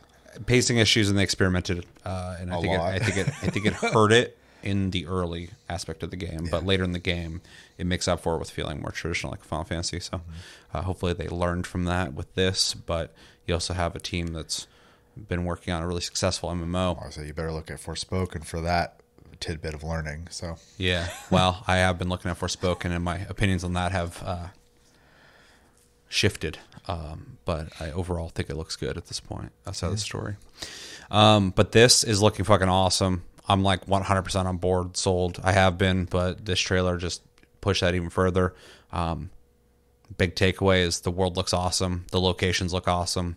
And I really am intrigued by what is going on in the story. And I want to know the inner politics of all these different factions and how these characters played their part in that. But yeah, it looks awesome. I can't wait for this. And I got to wait till summer of next year. So it's going to be a little bit of a wait. That's fine. I got a lot of games to play. So I got God of War to play soon. So glad this isn't coming out anytime soon. For sure. Yeah, that, and I mean, if Star Ocean is, I don't know if it's out on PC. I wonder if they're doing the same thing they did with Valkyrie, because I was waiting to pick up Valkyrie on PC. I don't know. Because that's coming out in November, even though it's technically out on console already. So. Mm-hmm. Yeah, I'm curious about that one, but the Star Ocean one getting decent reviews has me pretty interested, because I like the older Star Ocean games. I do too, but the last one sucked. And then I heard for a while that the more recent iterations were not good, so I'm like, I'm not going to play some shitty JRPG. Because if a JRPG is not good, it's wasting my time. Because it's like expecting you to hang out for like 40 to 100 hours, and if it's unless not your Persona, then it's it's 100. Yeah, but what's a bad Persona? True. But I get what you're saying. True. But I've played some like bad JRPGs. It's like, you want to play for 60 hours? I'm like, not really. That's a lot of time, dude. You need to be good if you want me to stick around that long. So yeah. Anything else? That was a treat. It was a good trailer, and I'm very happy to say that. It's funny, going into 15, I remember watching trailers for it, and I was intrigued, but I was looking at the graphics, and I was like, it doesn't look that good. Like, the designs are cool, but like I could see like aliasing, and like things are popping in on the screen because they try all these new things, like open world stuff they've never done before in the way that they did it. But watching this, I'm like, it just looks good. That's fine. Like, I'll take that. So I'm not entering this Final Fantasy the same way I entered 15, a game I ended up loving anyway, but I had my apprehensions, and with this I'm like, no, that just looks dope. So that was super fair anyways, because of the development hell it went through. So. Exactly. Yeah, I'm actually surprised I got through it and went like, no, that was a good game. Like they saved it, because some of the stuff I'm like, this game did suffer. For sure, you can kind of tell in some of its design. Some of the world's kind of like vacant, nothing's going on. The whole middle of the game is gameplay only. Yeah, exactly. But when the story's hitting, it's like, oh no, somebody wrote a good story though, and they're able to convey it. So you just got to get to that part. And with this, I feel very confident in what they're doing. It just looks like a more confident game. So I really like the character designs too. They look cool. Yeah. All right, well, let us know in the comments what you guys think of the Final Fantasy 16 Ambition official trailer. Is there anything you noticed in this trailer that you want to bring up? What are you most excited about with this? Maybe not excited for this. Maybe there's something about it you're like, I like Final Fantasy, but this isn't really doing it for me. Maybe you don't like Final Fantasy at all. Tell me about that. And what'd you think about this trailer overall? Let me know everything you think about in the comments below. All right, moving over to Resident Evil 4 Remake. Now, they did a whole event on this. We originally were going to watch the whole thing, but they talk about Reverse. They talk about the Winter's expansion, all that stuff. And we could talk about that, but if you guys want to see that, I'll just do a separate video on it myself. But I feel like we have to cover Resident Evil 4 Remake. It's a big deal, and I'd like to watch this all the way through. I've watched a couple clips, so it's about as far as I've gone. But before we watch this, I love Resident Evil 4.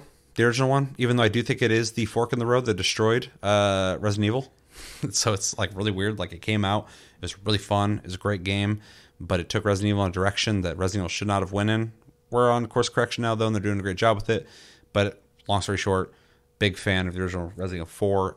At the time, it was like a really big deal. Everyone loved Resident Evil 4 when it came out. There was never a third-person shooter like it. It kind of defined the future of third-person shooters, the way it played. So with that, I'm really excited to see what they do with Resident Evil 4 Remake. especially with what Capcom's just been doing with all their properties lately. Outside of Resident Evil 3 remake, that I didn't think was that bad, but a lot of people really hated it. I just think they're gonna knock this out of the park. So I'm really excited to play it, especially with the new engine, what they did with Resident Evil 2 remake, which is just phenomenal. I expect big things from this, and it'll be really fun to play through that story again, see how they change it, because I know they do little things to kind of modernize it, and see what kind of new gameplay mechanics they add to it. I did see blocking a chainsaw with a knife, which I thought was very interesting. That's a new thing. Where you remember the chainsaw guy from 4? Yeah. Yeah, now when he attacks, you can block it with your knife, but it'll break the knife. So we'll see. Have you seen anything on this? No. Oh, cool. So we can watch this and you can see it for the first time. But that's where I stand with this, and I'm just super excited for this. But I don't remember if you played Resident Evil 4. I dabbled in the because that was like back in the GameCube era when you would have played that. Possibly, I tried a little bit. Yeah, I'm not a big I'm not fond of these games to play them. I should specify. Yeah, but Resident Evil 5. I played a co-op game with you. Yeah, that happened to exist with some Resident Evil paint on it. Yeah, it wasn't scary. It was just a third-person shooter, and it was fun. But yeah, it's not the same thing. I have a huge respect for Resident Evil, and I like specifically in the earlier games. Like I thought the story was kind of neat, and I've seen most of Resident Evil 1, 2, and I've seen quite a bit of 4 actually through various people playing it, which is kind of weird. I had an ex who really loved it. You've played it. I know other people who've played it, and I've watched bits of it. So, to super simplify, Secret Service babysitter trying to get through fucking bug people pretty much. Yeah. So, I am interested to see what it looks like though, because it was, like you said, a GameCube game. So. Mm-hmm.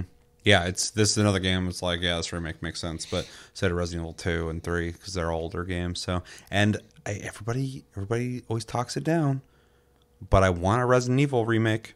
Like the original one, that people are like, well, they remade that already. Yeah, on GameCube. Yeah. So fucking let's get, you saw what they did with the Resident Evil 2 remake. Let's get a Resident Evil remake like that. That'd be amazing. Why wouldn't you want that? And then also a real quick tidbit. People have been saying they want a Code Veronica remake, which I think would be cool. But has it existed outside of the Dreamcast? Yes. Okay. I think there's been re-releases of it. I don't remember though. Gotcha. Let me know in the comments if you know the info on that. But they said that they have no plans to make one, but the director's open to it. I see. So it could happen. But I would really like a Resident Evil remake. If you're going to be doing this, you're going to be remaking the whole thing, 2 through 4. Let's do 1. That'd be amazing. I want to see that mansion in fucking modern graphics, third person. That'd be amazing. They could even go as far to it'll probably make more sense to sell them separately, but they could just do a 0 and 1 combo deal too. They could do like a little prequel chapter mission before. Not like a little, because it was a full game, but yeah, they could like put it all into one game. Like a bundle pack thing, yeah. Yeah. But although, if that would affect the development of the first game by putting on the 0 on that, I would rather them just not put 0, because 0's okay. Sure. But I love the first game. That was my first Resident Evil, so I got a deep love for the first Resident Evil. All right, so we'll watch this, and then we can talk about it. This is the story trailer. We also have a gameplay video. We're going to watch this as well. So this is the story trailer in 3, 2, 1, go.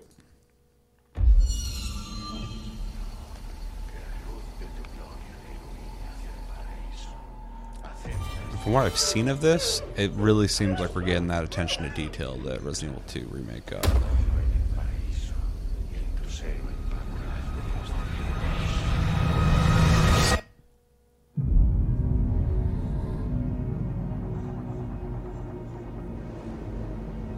You're here looking for someone? Maybe. Some missing señorita? Oh yeah, and they changed his design too. Ashley, where are you? That's a huge skull. Yeah, it is. Your soul requires cleansing. Ashley Grimm, are you in here? Just let me go. Listen, Her voice is less annoying. I'm hearing the president's orders and What is that? What do we do? She was a little more dressed. We need to She go. had a little like sleeveless top of the skirt before. I'm gonna get you home safe. You can stop Guys that right don't fly there. these days anyway, so. Yeah. Ada. Well, it Who also are you? looked a little. What are you doing little here? Too stylistic for somebody. My who's- faith I don't know. This looks a little better. Oh damn! Why does Ada always look different? That's a good The question. entire world shall overflow with his grace. What's happening to me? Now, abandon your body. Leave the Okay, girl. this looks so good. She's lost no matter what. Now that he has chosen death. Oh, you gotta be kidding me.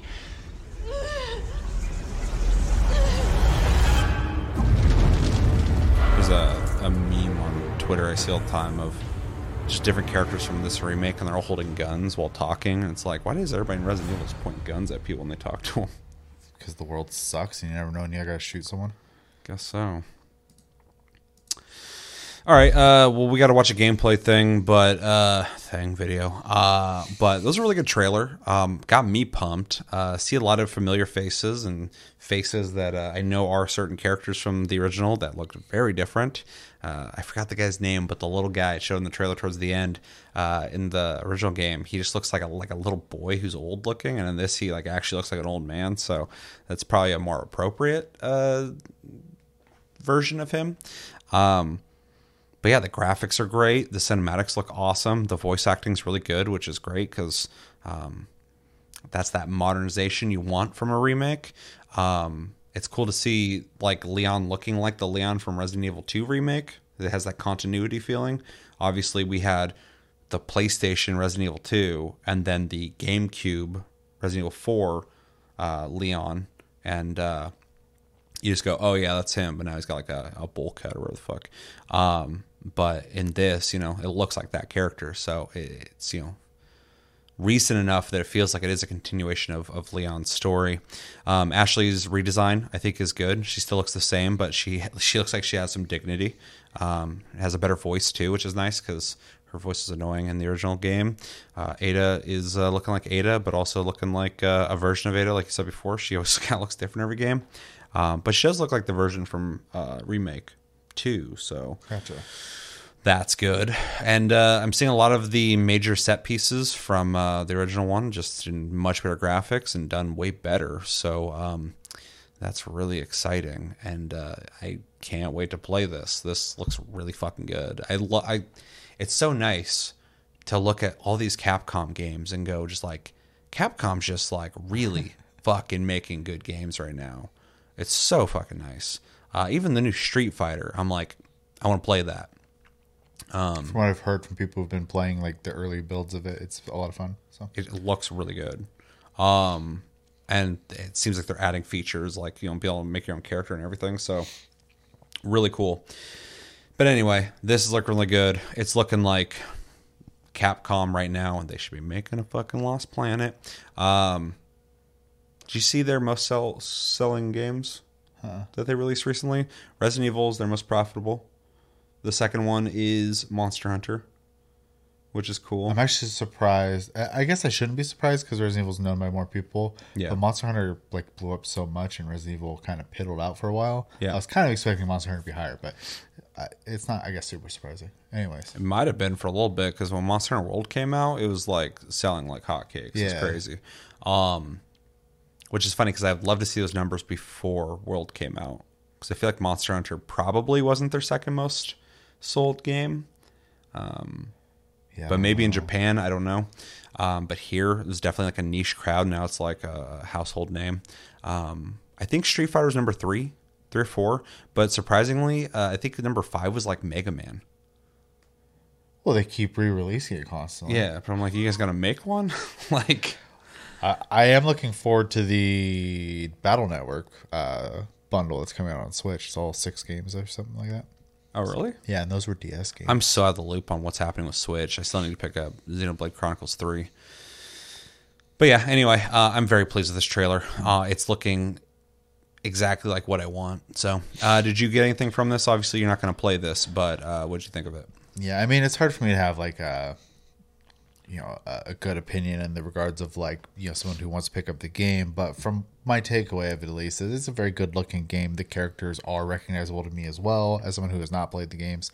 I do think all the voice actors sound really good, which is something I keep bringing up a lot, because a lot in the past, especially, and maybe it's just because I'm older, but listening to English voices used to be really rough because they just didn't. It wasn't like that we didn't have the ability to do it. It's that when games were brought over here and they paid for English voices, they didn't put a lot of effort into doing that, and so we just kind of got thrown together stuff, and the actors could have been great, but I don't think the direction was. And so you got all these really weird voice acting things in the past, and like lately, all these companies bringing their games over here and getting English voice actors. They're getting really good talents. They're they sound really good in their games. And well, the interesting thing about voice acting in video games is video games at one point, even in the 90s, were viewed as like toys. Yes, they're like novelty. Yeah. And as voice acting entered games, it was like, oh, it'd be cool if they make sound effects when you punch them. Every once in a while, they'll like, say their catchphrase or something.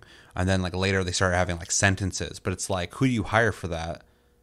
You're like, oh, we're looking for someone to talk in a video game. Oh, like those weird toy things some people play with. I'll do that. How much? Oh, like $100. Okay, I'll do that. And then they come in, they say some lines or whatever. And that like evolves into like, oh, there's like a business here. You can get paid to do voice acting. And starts legitimizing it, because there's like that midway between like when voice acting in video games was horrible and it was just accepted because everyone was bad, and up until now where people take it very serious, as serious as acting. Yeah, for sure. There's a mid range where like you could tell that the actors were like trying to be committed or whatever, but like still kind of came off flat. Yeah, which I blame direction at that point. Yeah, me too. Yeah. I feel like it's a delegitimization of like they probably weren't paying them much. They're probably like, okay, that was fine, let's move on. But now it seems like everyone's on the same page. You have directors of games who want the voice acting to be really good. You have voice acting as a job being a legitimate thing that people strive to do. There's people who only do voice acting.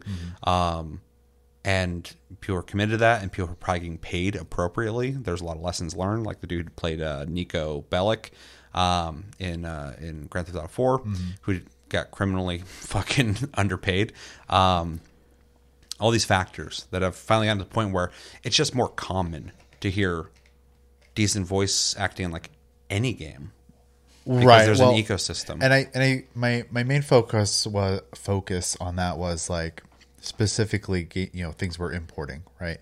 Because you'd hear like the Japanese voices, and there'd be less like weird awkward pauses and stuff like that. And no, I don't speak it, so I don't know if they're actually like being super good, but it sounded better. And one of the big factors of that is like hearing emotion in people's voices, because you could tell the original director who had the idea was directing that, and then when it gets brought over, until recently, you just had people who were trying to mimic that instead of trying to add, bring emotion to it. Well, and as a human, regardless of if you can understand the language or not, and obviously there's characteristics of what they're saying in their language that you're going to pick up on more if you speak the language, but you can tell if someone's emoting and if they're not. So if you're listening to someone speak another language and they're going blah blah blah blah blah blah blah blah blah blah blah blah blah, you're like, oh, okay, they're picking up, they're getting lower. But then if you listen to some guy in English and he's like, hopefully this isn't Chris's blood, like that's it doesn't matter if I understand their language. I can at least tell that dude's excited, scared, blah blah blah. He's screaming, like, and so like lately I've seen videos where like they'll take a character in a line and they'll have like 7 different regions of which the product is released in, and they'll have the line in every language. I'm like, that's amazing that all 7 of them. I don't understand 6 of them, but it sounds good. It's just come a long ways, and it's really refreshing. And I was very much reminded of it here because all the voices were good. Just like the Final Fantasy trailer we just watched, all the voices were really good. So, and I appreciate that, because this is effectively how I intake stories these days, since people don't make movies anymore. So true. Yeah, everything's if you want cool stories, you got to play video games or watch anime. Or audiobooks. Or watch an A24 movie or something. Yeah. Yeah. I'm sure any younger person watching this is like, why are they talking about voice acting? It's fine. It's always been fine. It's like, no. There's a whole history that we're coming from. We're almost boomers. Yeah, I played games where the talking noise was. Yep. I was around when they weren't talking in the games. All right, well, let us know in the comments what you guys think of the story trailer. And yeah, we're not done yet, though. We got to move on to the next video, which is the extended gameplay of Resident Evil 4 Remake. This is a 5-minute video, and we're going to watch it and see how the game is played. I know about the chainsaw and the knife block, so that's exciting. But than that, yeah, we'll watch this. Ready? Yep. All right, 3, 2, 1, go.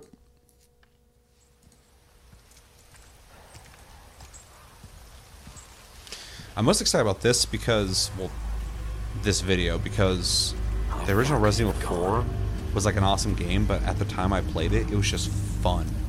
It was such a fun... Like, Resident Evil was like always scary. You're like, oh shit, I'm almost out of ammo, like this is getting really hectic. But like Resident Evil 4 was like a fun shooter, which was wild. And so just, you know, re-experience that in a more modern way. It's kind of Anyone cool. home? Is this the original house from the beginning? It's gotta be. It looks like they've changed it.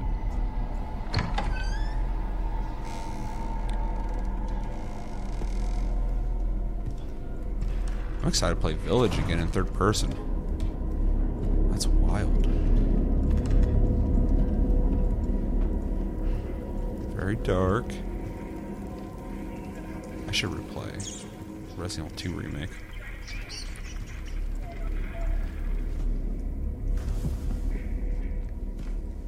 And it's October for another couple days. Hey. Not that that should be the only factor. Yeah, I've just been using that as an excuse to force myself to play scary games. I read you. But what's your situation? The hell's going on? I know a lot of people had no issues with Leon in the original Resident Evil 4, but this seems like a lot more of a grounded version of that, which I really am happy about. No fucking way. Not on there. True. He's gross. He's juicy. The juicy boy. I wonder if he'll be able to stealth around. That would be cool.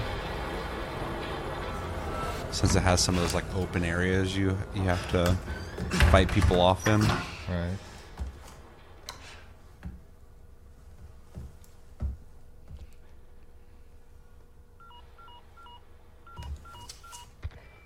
Bruce, this is Condor 1.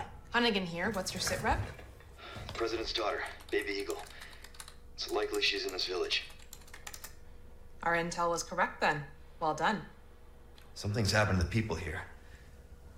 My escorts are...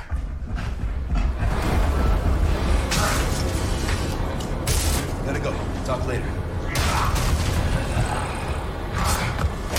Damn. He's fucking out of there.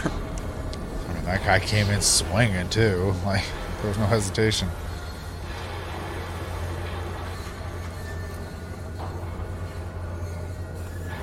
Ah, this place. Holy shit. This is the beginning, isn't it? I remember This is a famous fucking demo. I played this over and over again before the game came out.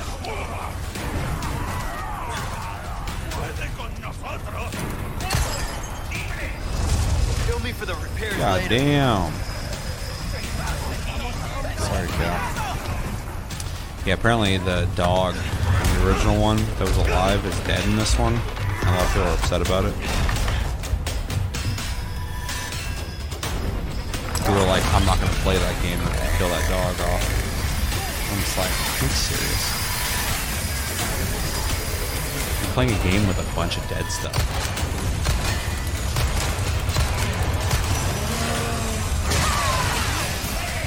Funny how in Resident Evil there's always like a thing that just takes bullets, like the dad in Resident Evil 7 or whatever. You just shoot him, he just walks anyways and finish the hardwood. Oh, you kill him multiple times and he comes right back. It's funny because in my brain I'm like, yeah, this is what Resident Evil 4 has always been like.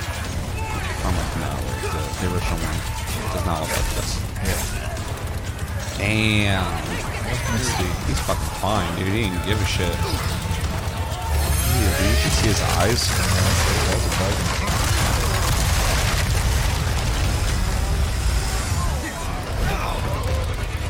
Comes, dude.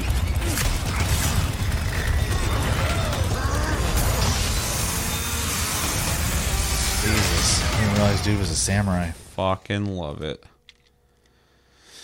All right. What do we think? I mean, it seems familiar while also seeming modern, which is good.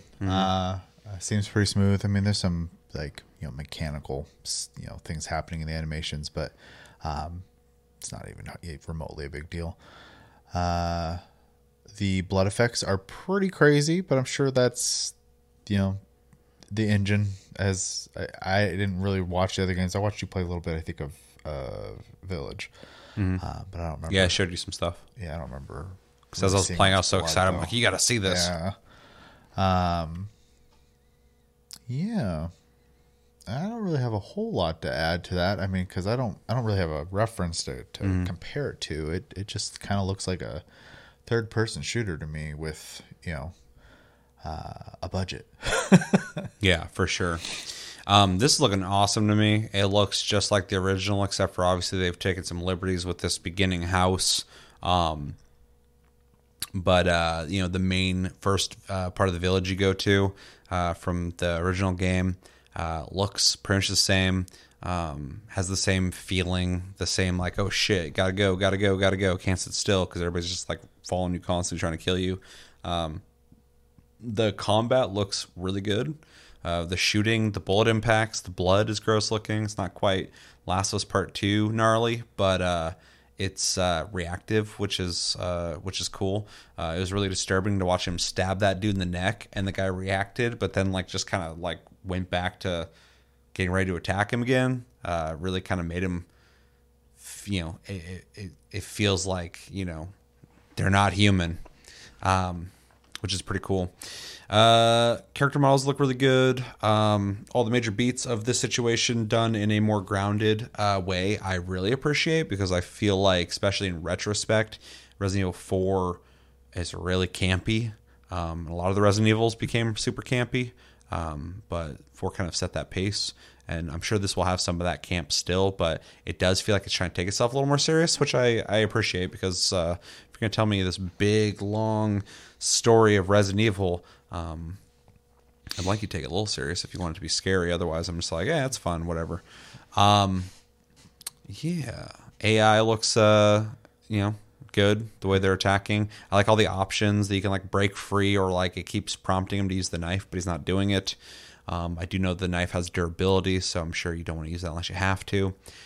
Shooting the lantern above the cow seems fucked up for the cow, but useful for Leon. And it just looks awesome. I just want to play this. Just watching this, I'm just like, I just want to play that. Stop showing it to me. Just let me play it. That's a good thing. Yeah, no, it's great. I'm like just looking at this, going like, yep, that looks awesome. Let me play it. So yeah, I'm glad to see Burlap Sack Chainsaw Man again with his bulging eyes, his very visible eyeballs. Yeah, those eyeball details is gross. Almost makes sense why he has the bag on his head at this point. Yeah, very happy with what I see. Can't wait to play it. Anything else? Kind of related, but the dude in the beginning with his head sideways, whatever, the little tendrils coming out of his skin, reminded me of the doll in Village with the little tendrils coming out of it. So I don't know if there's a correlation there. I don't know the stories, but I don't remember. But I know in Village they make reference to a lot of things from the other Resident Evils, which I thought was really interesting. So they could be starting to connect everything, which I think would be really cool, especially the slight changes they've made, not really changes, but additions to the lore they made in Village, now they're retroactively rebuilding the series, they can start connecting all of it together in a way that's convincing. Yeah, I would say, especially with like 5 and 6, the story they had going kind of just got thrown out the window. So, yeah, I would be open to them remaking 5 and 6, but I feel like they should do some significant changes to them because I don't take either of those stories serious. Because they're just so ridiculous and not like they don't really matter. And 6 has like too much going on in it. So once we get into the realm of Matrix Wesker and everyone's got a fucking sibling, and it just becomes this clusterfuck. It's like the MCU. It's ridiculous. So, but yeah. Anyway, I forgot what I was even talking about. Remake 1, just remake Resident Evil 1. Anything else? No. All right. Let us know in the comments, guys. What did you think of the extended gameplay? What stood out to you? What didn't look great to you? If there's anything that didn't look good to you, maybe you're one of the people who are upset about the dog that we didn't see in the trailer. But I know a lot of people are upset about the dog dying. So let me know if you're one of those people. What do you think about the gameplay? What do you think about blocking the chainsaw with your knife? Is that too ridiculous? Do you want more of that? And what some details you noticed that we didn't talk about. Let us know everything you think about in the comments below. Next video is God of War Ragnarok. That's coming out soon, which is wild. And this is a combat and enemies elevated video. It's going to talk about the combat and what they've done to elevate it. This is a must play for me. I'm already sold on it. I have to play it. It's coming out this year, and when it comes out, I will beeline through it. I will stop playing everything. I apologize anyone who wants to play some multiplayer games with me, because I will have to beat that game before spoilers come out, which I'm sure they'll come out before the game even comes out, but I will try to avoid those like the plague, because I really loved the last God of War game, which is crazy because I wasn't a big fan of the original ones. Story's cool. Didn't like the gameplay. But yeah, last one's really good. Really looking forward to this one. I'm really curious to see where the story goes because it's looking crazy. So, yeah, I'm interested in seeing what they're doing with the combat, because from what I've seen so far, it looks like the combat in the first game with some new stuff, but I don't want to see too much, I guess. So I don't know. We'll see. Any thoughts? I would just regurgitate what you just said. So that's fair. Yeah. We can save some time and just watch this. This is the God of War Ragnarok combat and enemies elevated. 3, 2, 1, go.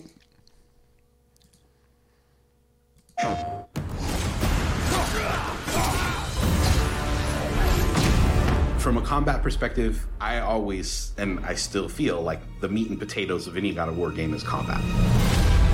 Yeah. Most of what you do in the game is destroying people.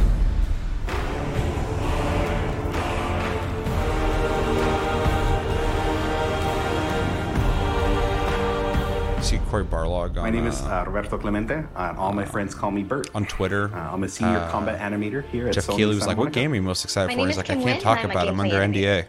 Hi, I'm like, Sabra, okay. and I'm a senior VFX What does that artist fucking on mean? God of War Ragnarok. Must be playing some My name is Grace Pan, and I'm a gameplay animator in God of War Ragnarok. Which is cool. He's excited about something I Hi, don't I'm know Stephen about. Ohio with GBA, combat designer on God of War. And I create interesting and memorable creatures that players like to attack and defend against. As an animator, you gave life to characters. You make them move, you gave them personalities, you gave them weight.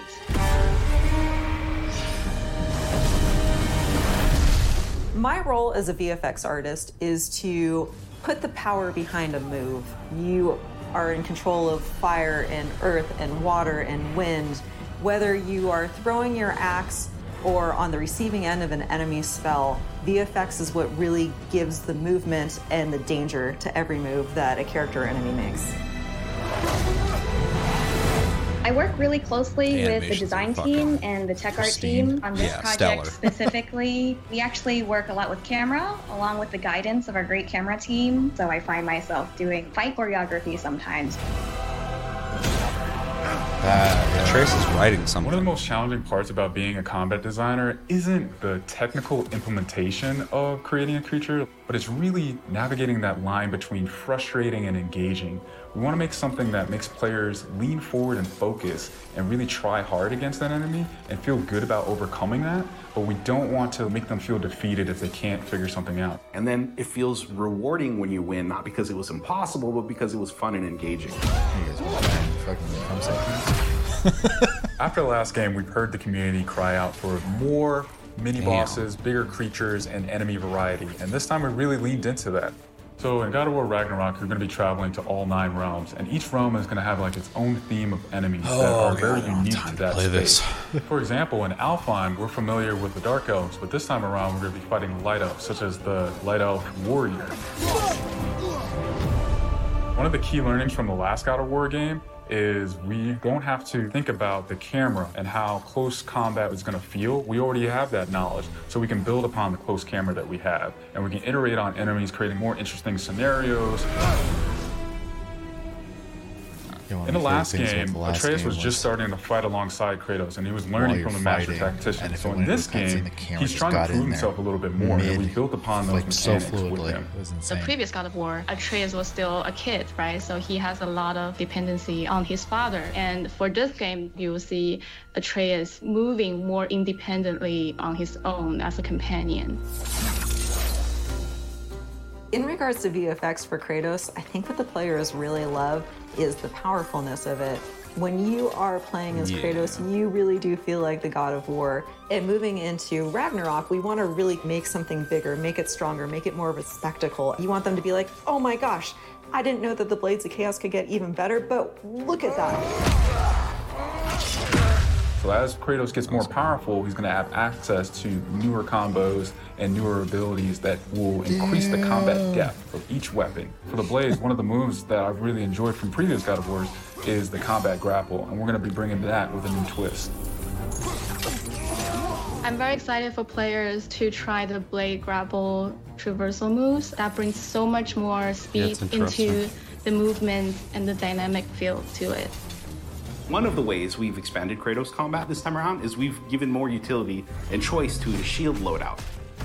If you are a parry person, you could really go for a shield that gears towards parrying.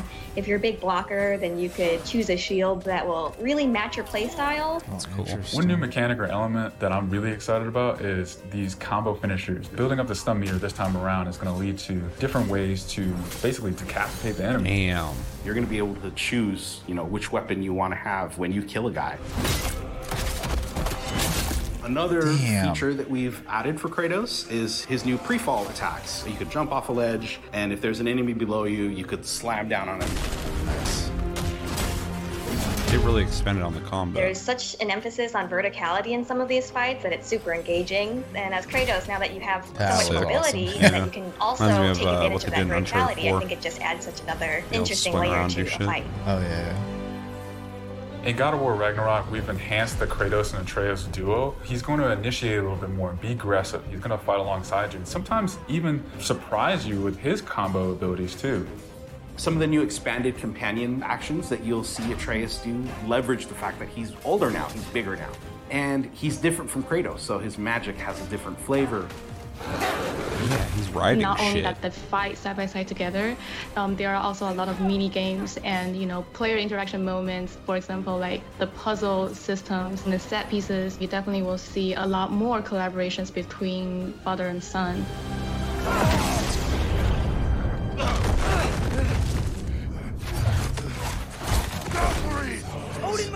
Yeah, you gotta fight fucking two of them.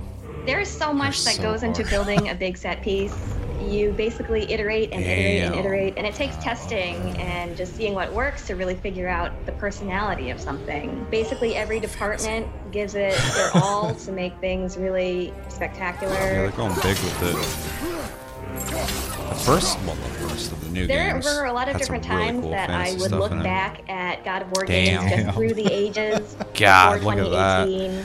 There were so many amazing, huge boss fights and set I pieces still remember when that God of it War was a 3 huge came out. It was inspiration like a for me graphical fucking on my time marvel. on this project. Now looking at them, Our design philosophy for creating new and memorable enemies is basically making them a combat puzzle, similar to like chess. I hope that focusing gameplay on story the was chess good. pieces. Each piece has its own theme and its own use. You need to be able to see what's happening in an instant and be able to react as the player.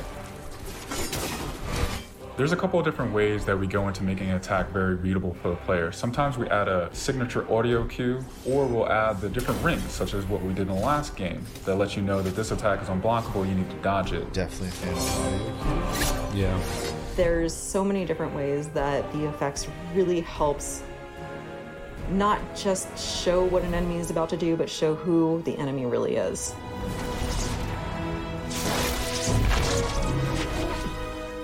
Everything you design has to be surrounding the essence of the character and a story. It's what makes it believable and memorable in the first place. I think what I'm most excited about is for players to experience the diversity of enemies that this game has to offer. You will be fighting everything from small little creatures to things that will take up the entire screen. All of their designs run the gamut. I think each one looks so much different from the next one, and each of them have their own play styles and their own little fantasies that go into it. And so I think if you are really into Norse mythology, you'll be very interested to see how Sony Santa Monica has taken some of these creatures and interpreted them for God of War. Everything that goes into the game, there's emotion behind it and intent behind it, and by the time it gets to you, everything that you've seen that you're going to play and experience has been sweated over, bled over, tested, and is fun to play.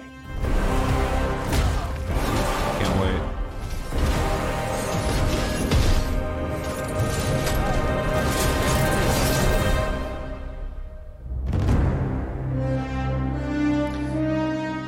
The fucking 9th.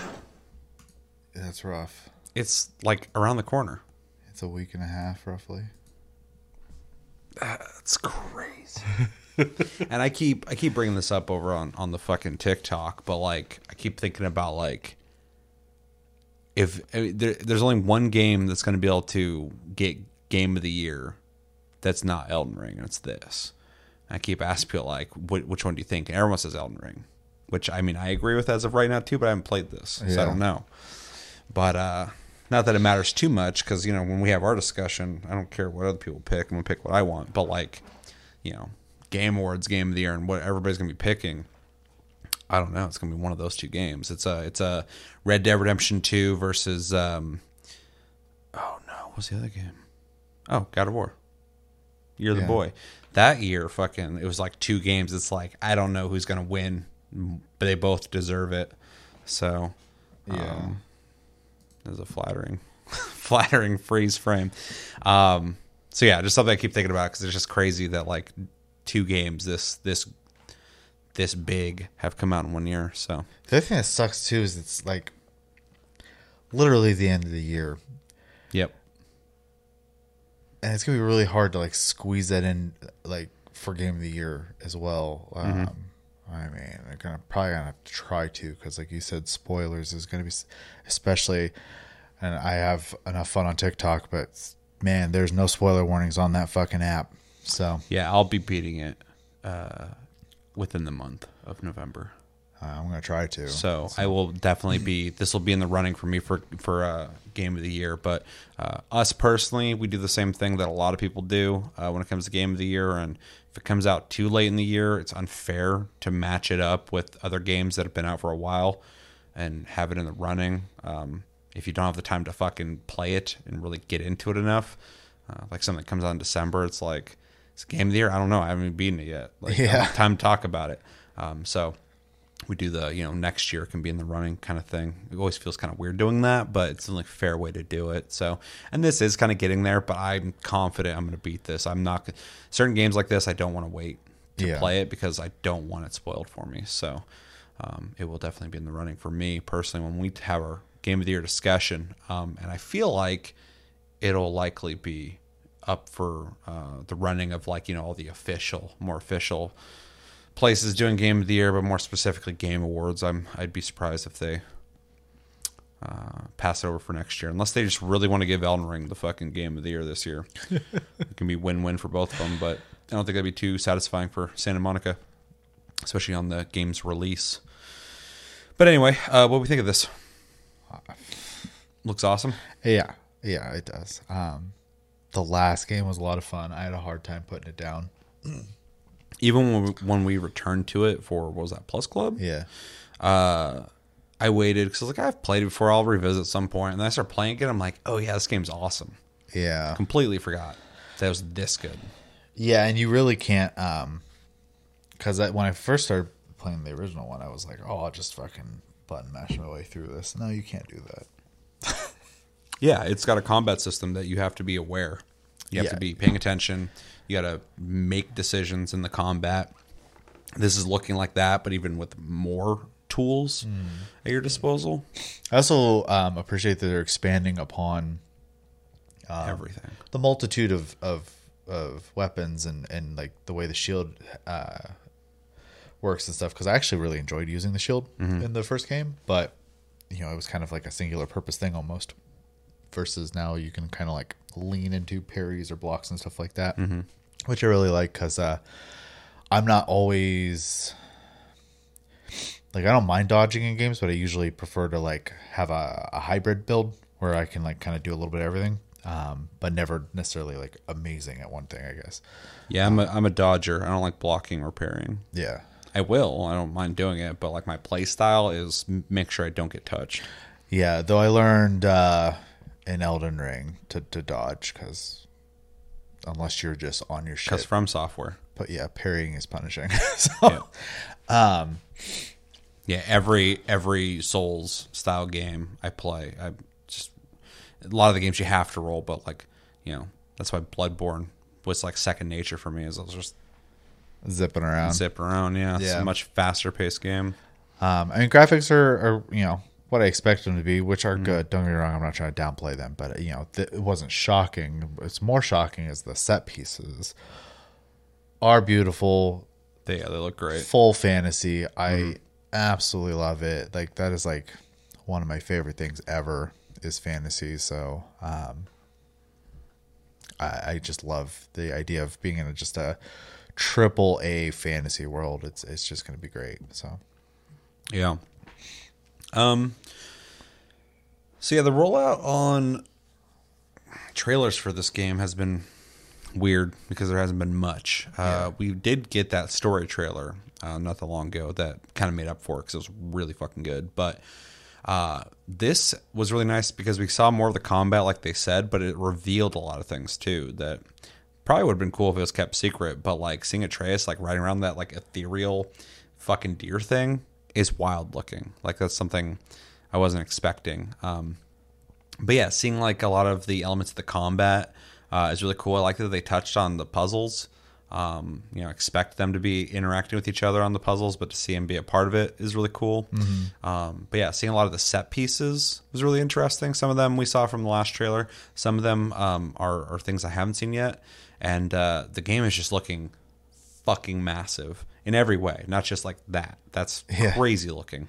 But not only are the set pieces and the enemies looking big, but like the amount of like lore, the amount of enemy types, the amount of locations. I'm looking at every location. I'm like, there's gonna be a lot of shit you're gonna have to like. I'm gonna be checking every nook and cranny for things in this game. It's gonna be like the last game, but times whatever. Right. So there's gonna be even more things, and this has just been really. They talk about it's about elevating the combat, but they showed so much more in this that I almost feel overwhelmed looking at it. Cause I'm like, I just gotta play it because it's looking massive. But yeah, the things they've added to the combat is looking really cool. I agree. The shield thing's really interesting. It's kind of interesting that they're almost making it sound like you have a build. You can kind of lean into the things you like to do, whether you like to parry or block. That's nice. I like the verticality abilities. That's really cool. Being able to drop down, hit people, being able to do the Nathan Drake swing and shoot thing almost. Only in this, you're using like your chain grappling hook and then flying over and hitting. That's going to be awesome to do. I'm glad they touched on tells of like audio tells and like the way that they're designing the enemies to be challenging but not like fucking annoying. And that they emphasize the fun aspect. a lot of the moves I recognize from the first game, but then you're seeing a lot of things that look different. That boulder move is awesome looking. The one where he whips them there and they exploded, that was fucking awesome looking. And I'm really curious about what they do with Atreus, because in the last game, part of your gear was him. You were like equipping him with like different outfits that would make him, act in different ways. And I feel like this is probably going to expand on that even further, especially when he's got his own abilities now. Yeah. He's not just, jumping around shooting. He's going to be like riding things. At one point, it showed a guy on the ground. He's like swinging at him and hitting him a lot. Like, I'm hoping not only are you going to be building up Kratos, but you'll be able to build him up in ways that makes your gameplay different. Yeah. This game's also really vibrant looking in a lot of ways. A lot of the enemies and stuff are like a lot of neon colors, which is kind of crazy, but that could just be the realm. I don't know. But yeah, all in all, this is looking really cool. I can't wait to play it. And the combat is just looking great. The animations are so fucking good. Yeah, I'm looking forward to the cutscenes, because that was probably one of my favorite things in the first game as well, especially when the beginning, right? You go through and then I forgot his name. Comes to visit you. Is it Baldur? I think so, yeah. And then him and Kratos just the longest fight ever, and you're just beating the shit out of each other, and I'm just like, this is insane. Well, it's a great way to start the game. Yeah. Because if you're coming from the older God of War games, like, the scale of what Kratos has dealt with. And then in this, it's like somber, you're fucking cremating your wife, and you have your son helping you with that.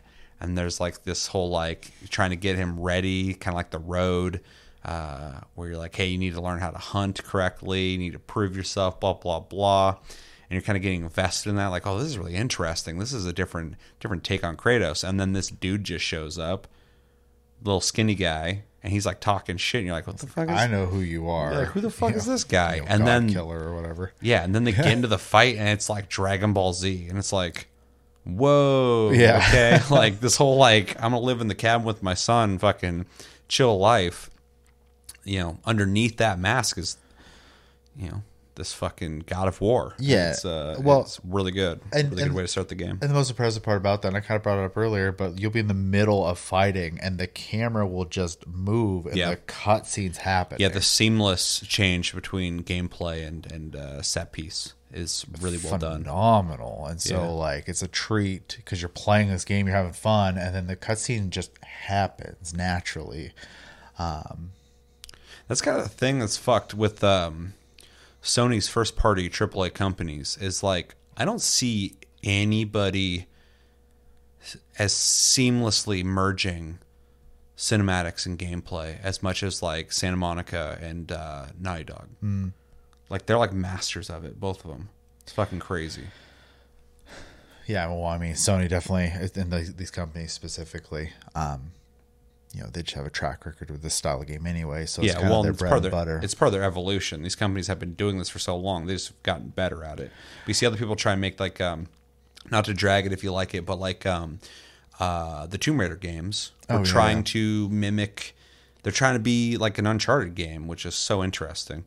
And they're visually good-looking games. They're good-looking games. They're pushing technology. They played well, but they just weren't as well made as Uncharted. And it's like, I'm not saying it needs to be that, but like, it just shows how talented Naughty Dog is as a fucking developer. For sure. Well, you also that's a tall order. It's like nobody can make an open world game like Rockstar. Yeah, you just can't. No one's that good.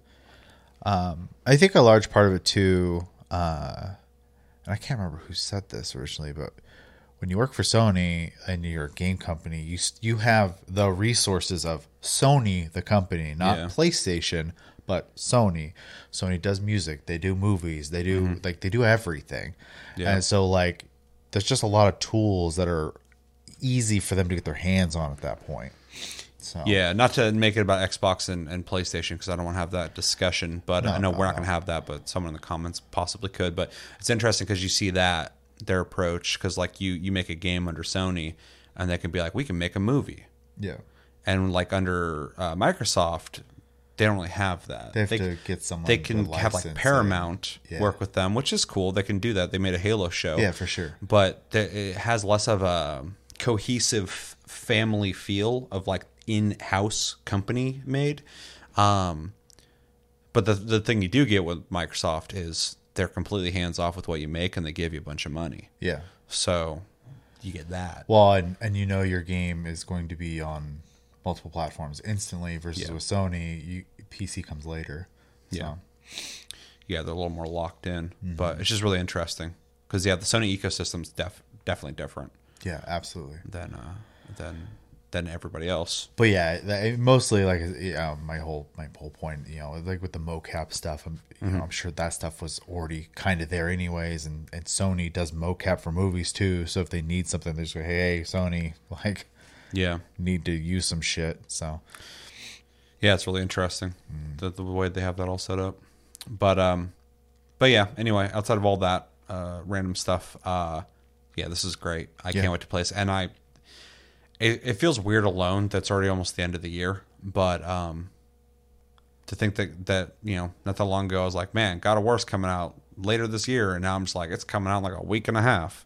I don't even feel like mentally prepared for it. I actually hadn't been even thinking about it, and so watching this and seeing the day, I was like, oh no, I have to like buy that soon. It's gross when he's slicing that dude up because he hits him across the throat, and the guy like reaches for his neck, and then he slices him again. Yeah, fucked up. Love it. Yeah, so I've already said it. Loved it. Can't wait to play this game. Anything else you want to say? I mean, I was buying it anyway, so I was going to experience this one way or another. I'm more so looking forward to playing it on my 4K display instead of watching it on a 1080 display. So for sure, it's gonna look so much better. I think it's funny, like saying you're already gonna buy it because like I was on the same page even when they weren't showing trailers. I was feeling frustrated because I'm like, I'm gonna buy it. Like I just know it's gonna be good. There's no way it can't be good. It'd be crazy if it wasn't. But for sure. I was like, show me something. But it's weird to have that relationship. Like a lot of games, I'm like, you're not showing me? I'm not going to fucking buy your game. But this, I'm like, well, you already proved yourself. If it's anything like that, I'll play it. Yeah, and it's a sequel, so they're going to keep it kind of similar in that regard. Yeah, exactly. So it was just a weird relationship to have with Santa Monica going like, I'm going to buy your game, but can you just show me it, please? Like, I'd like to see it. Just do me a favor. Give me something to get excited about. Yeah, I know I'm locked in already, but come on. All right, well, let us know in the comments what you guys think of the combat enemies elevated. What do you think about the differences, the things that they're adding to the combat? What stood out to you? What about any of the set pieces they showed off here? Are you excited for this game? You're not excited for this game? Do you think they're going to knock out of the park? What do you think about the PS5 and PS4 thing? I know some people are still kind of weird about that, but I think it's looking really fucking good, so I don't think you have much to worry about. They nailed it with Horizon anyway, so. Yeah. Yeah, I forgot that even came out on PS4. It looks amazing on PS4. Yeah. I think people still think of the old thing. It's just like a PC. You just turn the graphics up or you turn them down. Yeah. But anyway, let me know everything you think about in the comments below when it comes to God of War Ragnarok. And are you guys fucking excited? It's coming out in a week and a half. Are you ready? No, but let me know in the comments below. All right, we got a bunch of comments, which is nice. As soon as the summer went away, people are commenting again. I'm like, all right, fucking reading the comments is back, baby. So we're going to do that. So if you want your comment to be read for sure, type in hashtag AskTLG on your comment. Otherwise, I read it random. So if I don't read your stuff, hashtag AskTLG.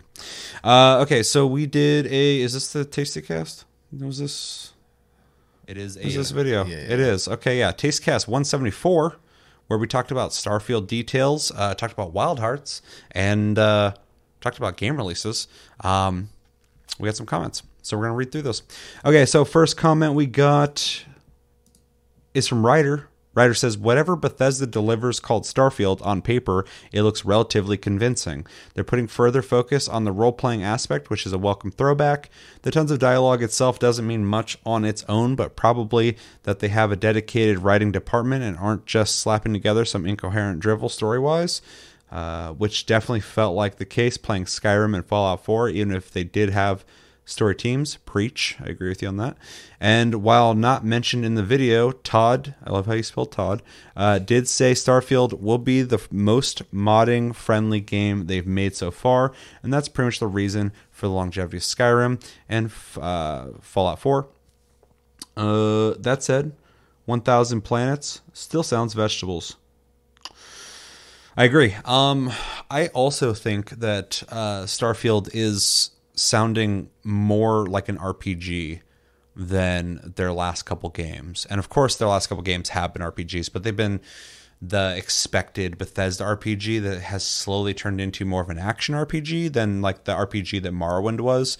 And so in this, when they're talking about all the systems, the way you're going to be able to navigate like diplomacy and conversations, all that kind of stuff, it is starting to sound more like an RPG again, which I'm happy about. I'm sure they'll find a happy balance between being accessible and casual enough for anyone to play, because this Bethesda at this point, they like the money they've made off the last couple games they've made. But also, it does sound like they are trying to put out a welcoming hand to the hardcore RPG fans that once were big fans of their games. So yeah, and Todd Howard, as much as, you know, Todd likes money, I do think he is like a legit nerd, like an RPG nerd. And so the ambitions of what Bethesda has become and what they do is one thing, but I do think at heart he is still that guy. So hopefully it is reflected in Starfield. The modding will be interesting. I think when I replied to you, I jokingly said that Todd loves those mods, because a lot of people always joke about how the modding community makes the games worth playing more than they are when they release. But it is good, because they know the games are going to get modded if they allow that accessibility, make that easier for people to mod their games. It's a win-win. People are going to want to mod this game. So if they make that easier for people, it adds to that longevity. Now you get new experiences from a game that you already probably put a lot of hours into. And then, yeah, the 1,000 planets, I'm still super skeptical on it. That sounds like this has 12 terabytes. Teraflops of T-flops of blah, blah, blah. Well, this has 10. It just sounds like a big number. But, like, how interesting is 1,000 planets going to be? I've been saying that for a while, and I know a lot of people agree with that. They can make that intriguing, cool, but 1,000 planets doesn't sound like anything to me. It sounds like a lot of planets. If they're interesting, cool. But I have a feeling a lot of them will be, like, barren and not much going on. So, we'll see. Yeah. I don't even really have anything serious to say other than, instead of people modding in their fantasy waifus into Skyrim, now they can have sci-fi waifus in fucking Starfield. So very true. Have fun, modding community. Yeah. Anything else? No. All right. Thank you for the comment, writer. Moving on, we got Puppet Master saying horror game. Pathologic 2, I have not played that. Evil Within, I love Evil Within, and I love Evil Within 2, underrated games. Call of Cthulhu 2018, I never played that. Call of Cthulhu Dark Corners of the Earth, I played that back in the day when it came out, and I thought it was really cool, even though the voice acting is horrible. The atmosphere is amazing. Sinking City, I've never played it, I gotta look into it. The new Scorn game looks good too. This was before it came out. I had it downloaded. I played it for a little bit. It felt like I was walking down a hallway, a really cool looking hallway. Also, it reviewed horribly. A lot of people were talking shit about it. So I've not continued playing it. I might come back. I guess you can beat it in like 8 hours or something. I think it's a pretty short game, but it was amazing how quickly that game was like roasted, and I haven't heard about it since. So, but if you played Scorn, let me know if I should return to it. I was playing it, but I also was playing when I was very tired. So that like I guess there's 5 chapters in the game, and I think chapter 3 you get a gun, but the gunplay is horrible in the game. It's not really a shooter, so it's mostly a explore and solve puzzle game. And I just was not in the mindset for that. But visually, it's a really cool looking game. For some reasoning, I haven't gotten single notification from your channel in a while until now. Got a lot of vids to catch up on. Well, welcome back. I'm glad you, Susan. Yeah, thank you, Susan. YouTube's always doing something. Yeah, welcome back, and hopefully you got to catch up on some of the videos. And yeah, anything you want to add to that? All right, thank you for the comment, Puppet Master. Psycho Scream says they should definitely make Bleach style Warriors game. It would work just as well as One Piece has. Yeah, I even as a guy who's like not really super into Bleach, it would make sense to do that. So many characters. Yeah, there's a lot, and you could definitely have a lot of generic enemy types to slash through and then have like bosses and stuff like generals and easily Musou games. So yeah, agreed. Let's see. Ego Border says, Starfield, sigh, look, I'm trying to set aside all the baggage from Bethesda of the past decade and stay positive. That's a good way to think. Todd sounds excited about the game, and I'm reminded that he's an OG RPG dork. Yep. I'm interested in the company setting aside its own baggage and showing us all a new side of itself from a new IP and new setting. But there's also a lot of red flags with this game. The interview is one of them. The way we've been drip-fed info on this game, starting with a brief conceptual trailer and now with the odd take a moment out of the development to answer fan questions. Sometimes it feels like they need to reassure the fan base that development is progressing smoothly. I agree 100%. The other red flag was all I've seen of this game is in motion. The gameplay reveal earlier this year, which felt extremely familiar, up to and including performance hitches, mind you, but also that generally Bethesda-like approach to questing, combat, and dialogue. Sure, it's brought a lot of players to Bethesda's feet, but it's also felt dated more than a decade ago when Skyrim released. I agree with you 100%. Lastly, you say, I wish Todd and the studio would get away from trying to wow us with numbers. Triple the dialogue lines feels a lot like 16 times the detail. I agree with that too, but also I think it is that detail actually was interesting to me just because that just means they're going to be able to expand on how much you're hearing in conversations, how many choices you'll have in conversations, I'm assuming, which will expand on the gameplay itself. Expand on lore. I think it could be a good thing. It could be wasted for sure. And I do think that the numbers game is being played here a bit, especially with the 1,000 planets. But everything else you said, 100% I agree with. Those are all red flags for me too. I'm not where I'm at with Konami when I'm like, I just don't trust you. Like, you need to fucking prove yourself again. But with Bethesda, I want them to make something that brings me back. But I've just seen over and over again them release games that are so similar to each other. And they can't get away from that fucking engine that I just don't. It's like I've lost faith in them. I don't really have like an animosity towards Bethesda. It's just like, yeah, you just like do. I just expect things from you and you do it, and it's not what I want.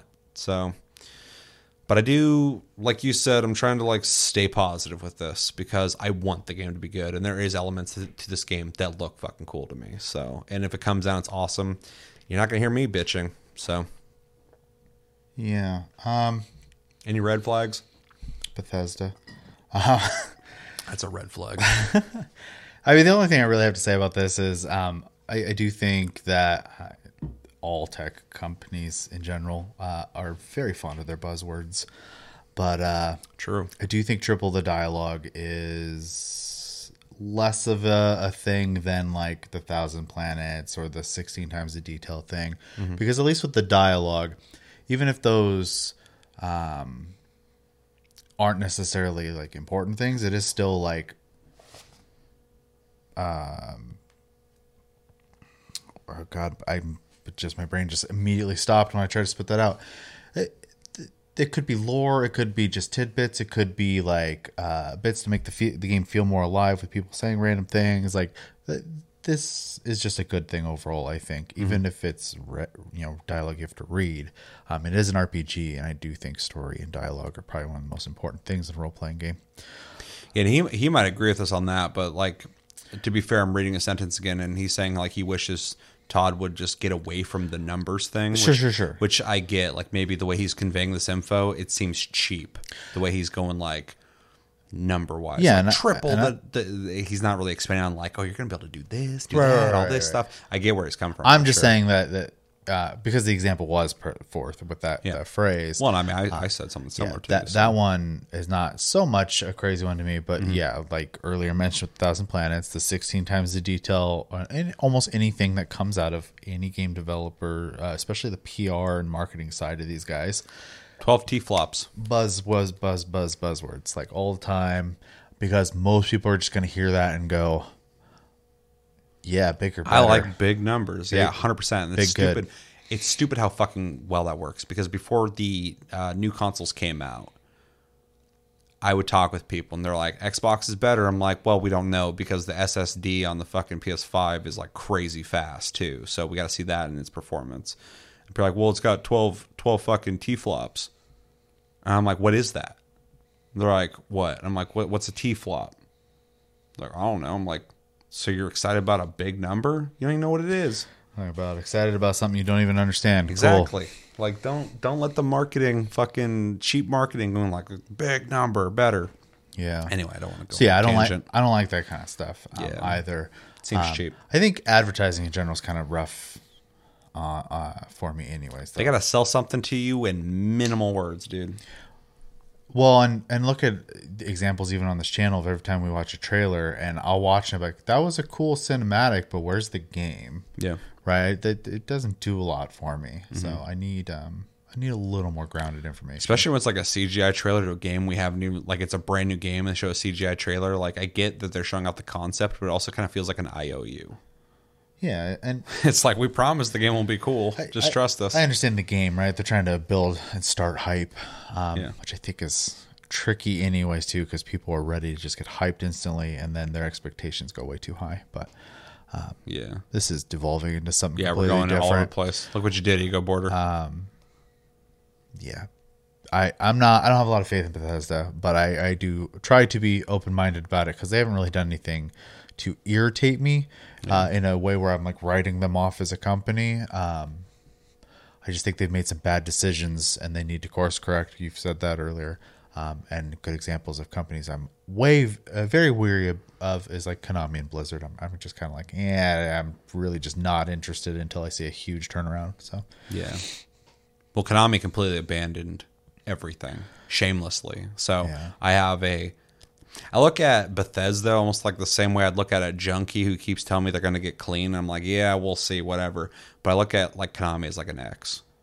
For sure. I'm like, I don't want to fucking talk to her. Like, I don't trust her. Right. You gotta prove that you're not a piece of shit. Like, it's a completely different relationship. I have like a almost underlying anger towards Konami when I think about them. When I watched the Silent Hill stuff, I was like, this is crazy, but also like, I'm not ready, like emotionally, to like take this serious. Yeah, well, Konami's got to prove themselves. And hopefully, it's a step in the right direction because they have a fucking grip on some IPs that I would love to exist again, and then they just don't. So. Oh yeah, two of my favorite series of all time. You're never gonna do Metal Gear again, but yeah. I'm gonna get a Silent Hill again. I don't know if it's gonna be a good Silent Hill, but like they said that they want to revisit before Silent Hill got announced. They want to revisit Silent Hill, Castlevania, and Metal Gear Solid. Yeah, and that freaks me the fuck out. You're not getting a Metal Gear. You're gonna get another shell that. What if, because they don't have AAA power at Konami anymore and they're hiring people like Bloober Team to make games, what if they hire on Kojima Productions? They already didn't like paying him the first time. I'm just saying, like, I think he's too expensive for them at this point. Yeah. Well, everyone is. They're getting all these small developers. Except for they got the people making Dead by Daylight. And they're a small developer, but working on something which is really interesting to me. Yeah. Because they're making 3 games now.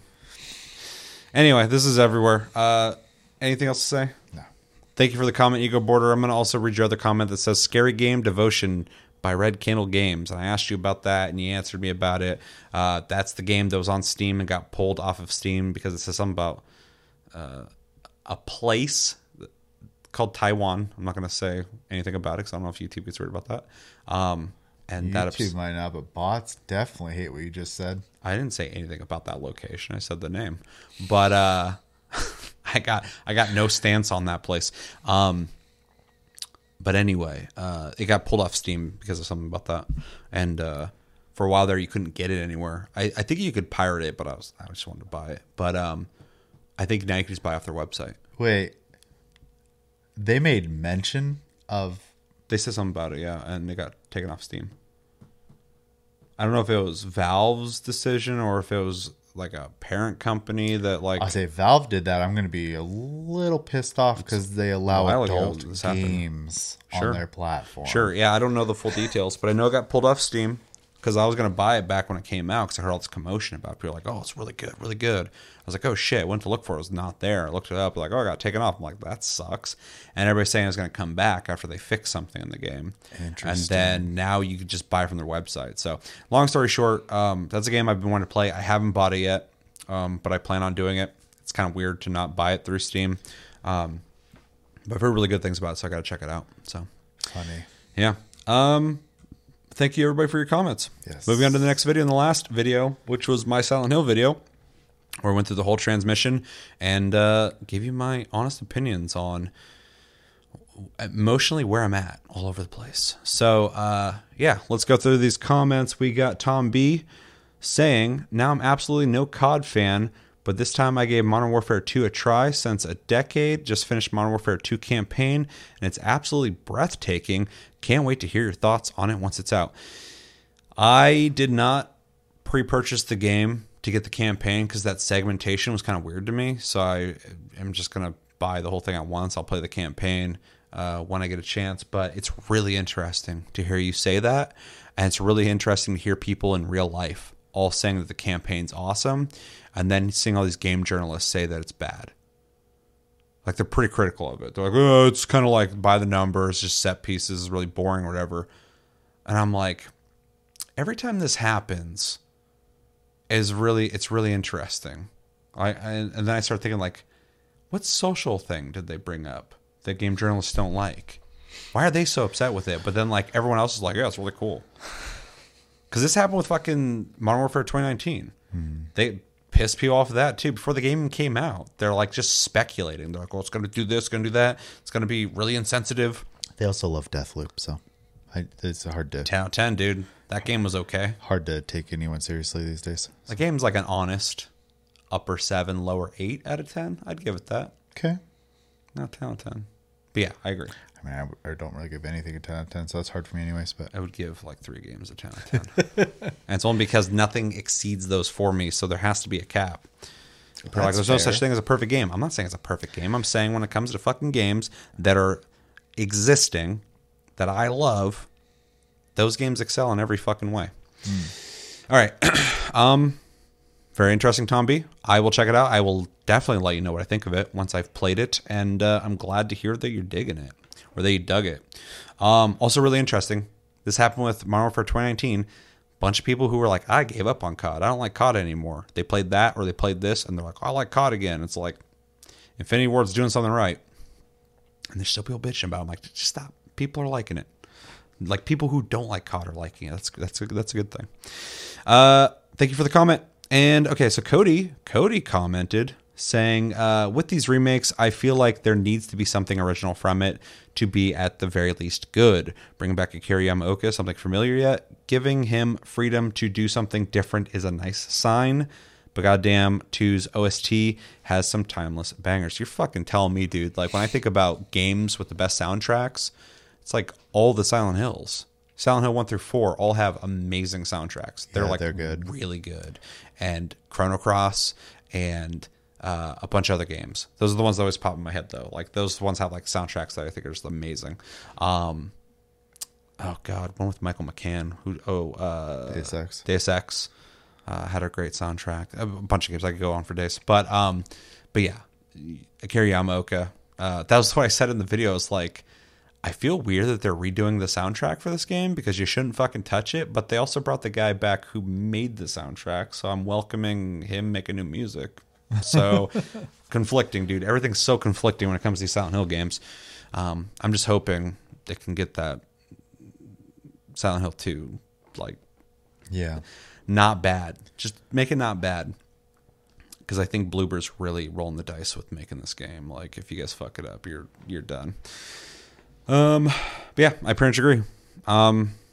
Let's see. The remakes, I feel like there's something original. Yeah, they got to bring something to it. Anything you want to add to that? Silent Hill is one of the games where I can listen to the music outside of the game. So yeah, I agree. Yeah. Fantastic music. Thanks for the comment, Cody. All right, Ego Border back again saying, well, I can only hope it's a great resurgence for Silent Hill. Konami is an odd duck, even among Japanese publisher devs. I don't think anybody is naive on either side of this. In a divorced couple dating each other again, gamers have been vocal in their derision of Konami's most recent forays into gaming, now several years old, but Konami holds all the cards with their IPs, so they don't even have to acknowledge it, and they don't. The Silent Hill 2 remake has a huge hill to climb, 100%.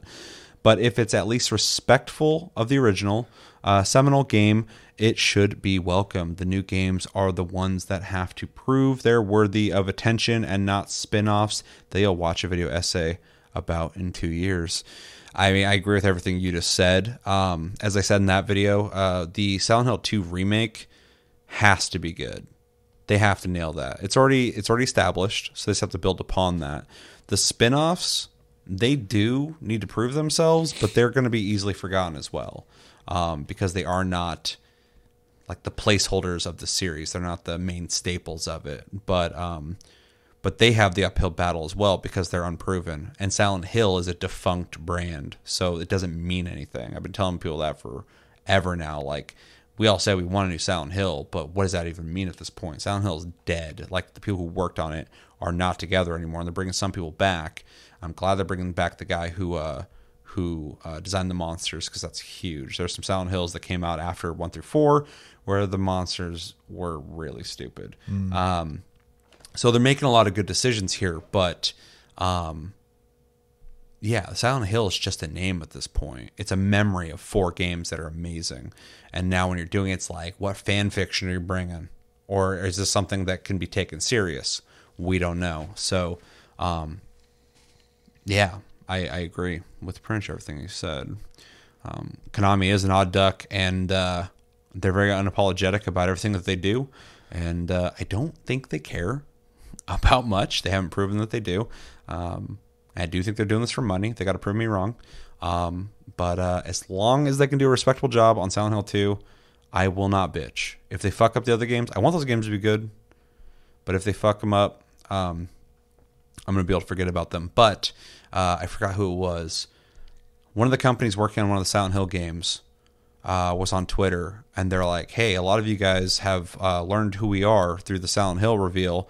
And they were like, so here's a couple games that we've worked on that we've won awards for, just to kind of give you an idea of what we've done before. And they like posted links to the games, and they have won awards. So like, they're trying to tell people like, hey, we're not just like people trying to cash in on Silent Hill. I can't imagine the companies that are actually making the games want to make bad games. That's what I've been saying. I'm like, I'm hoping Konami just picks some devs and keeps their fucking hands off it. And the devs are like, we want to make a cool Silent. Like, they're giving us the fucking green light.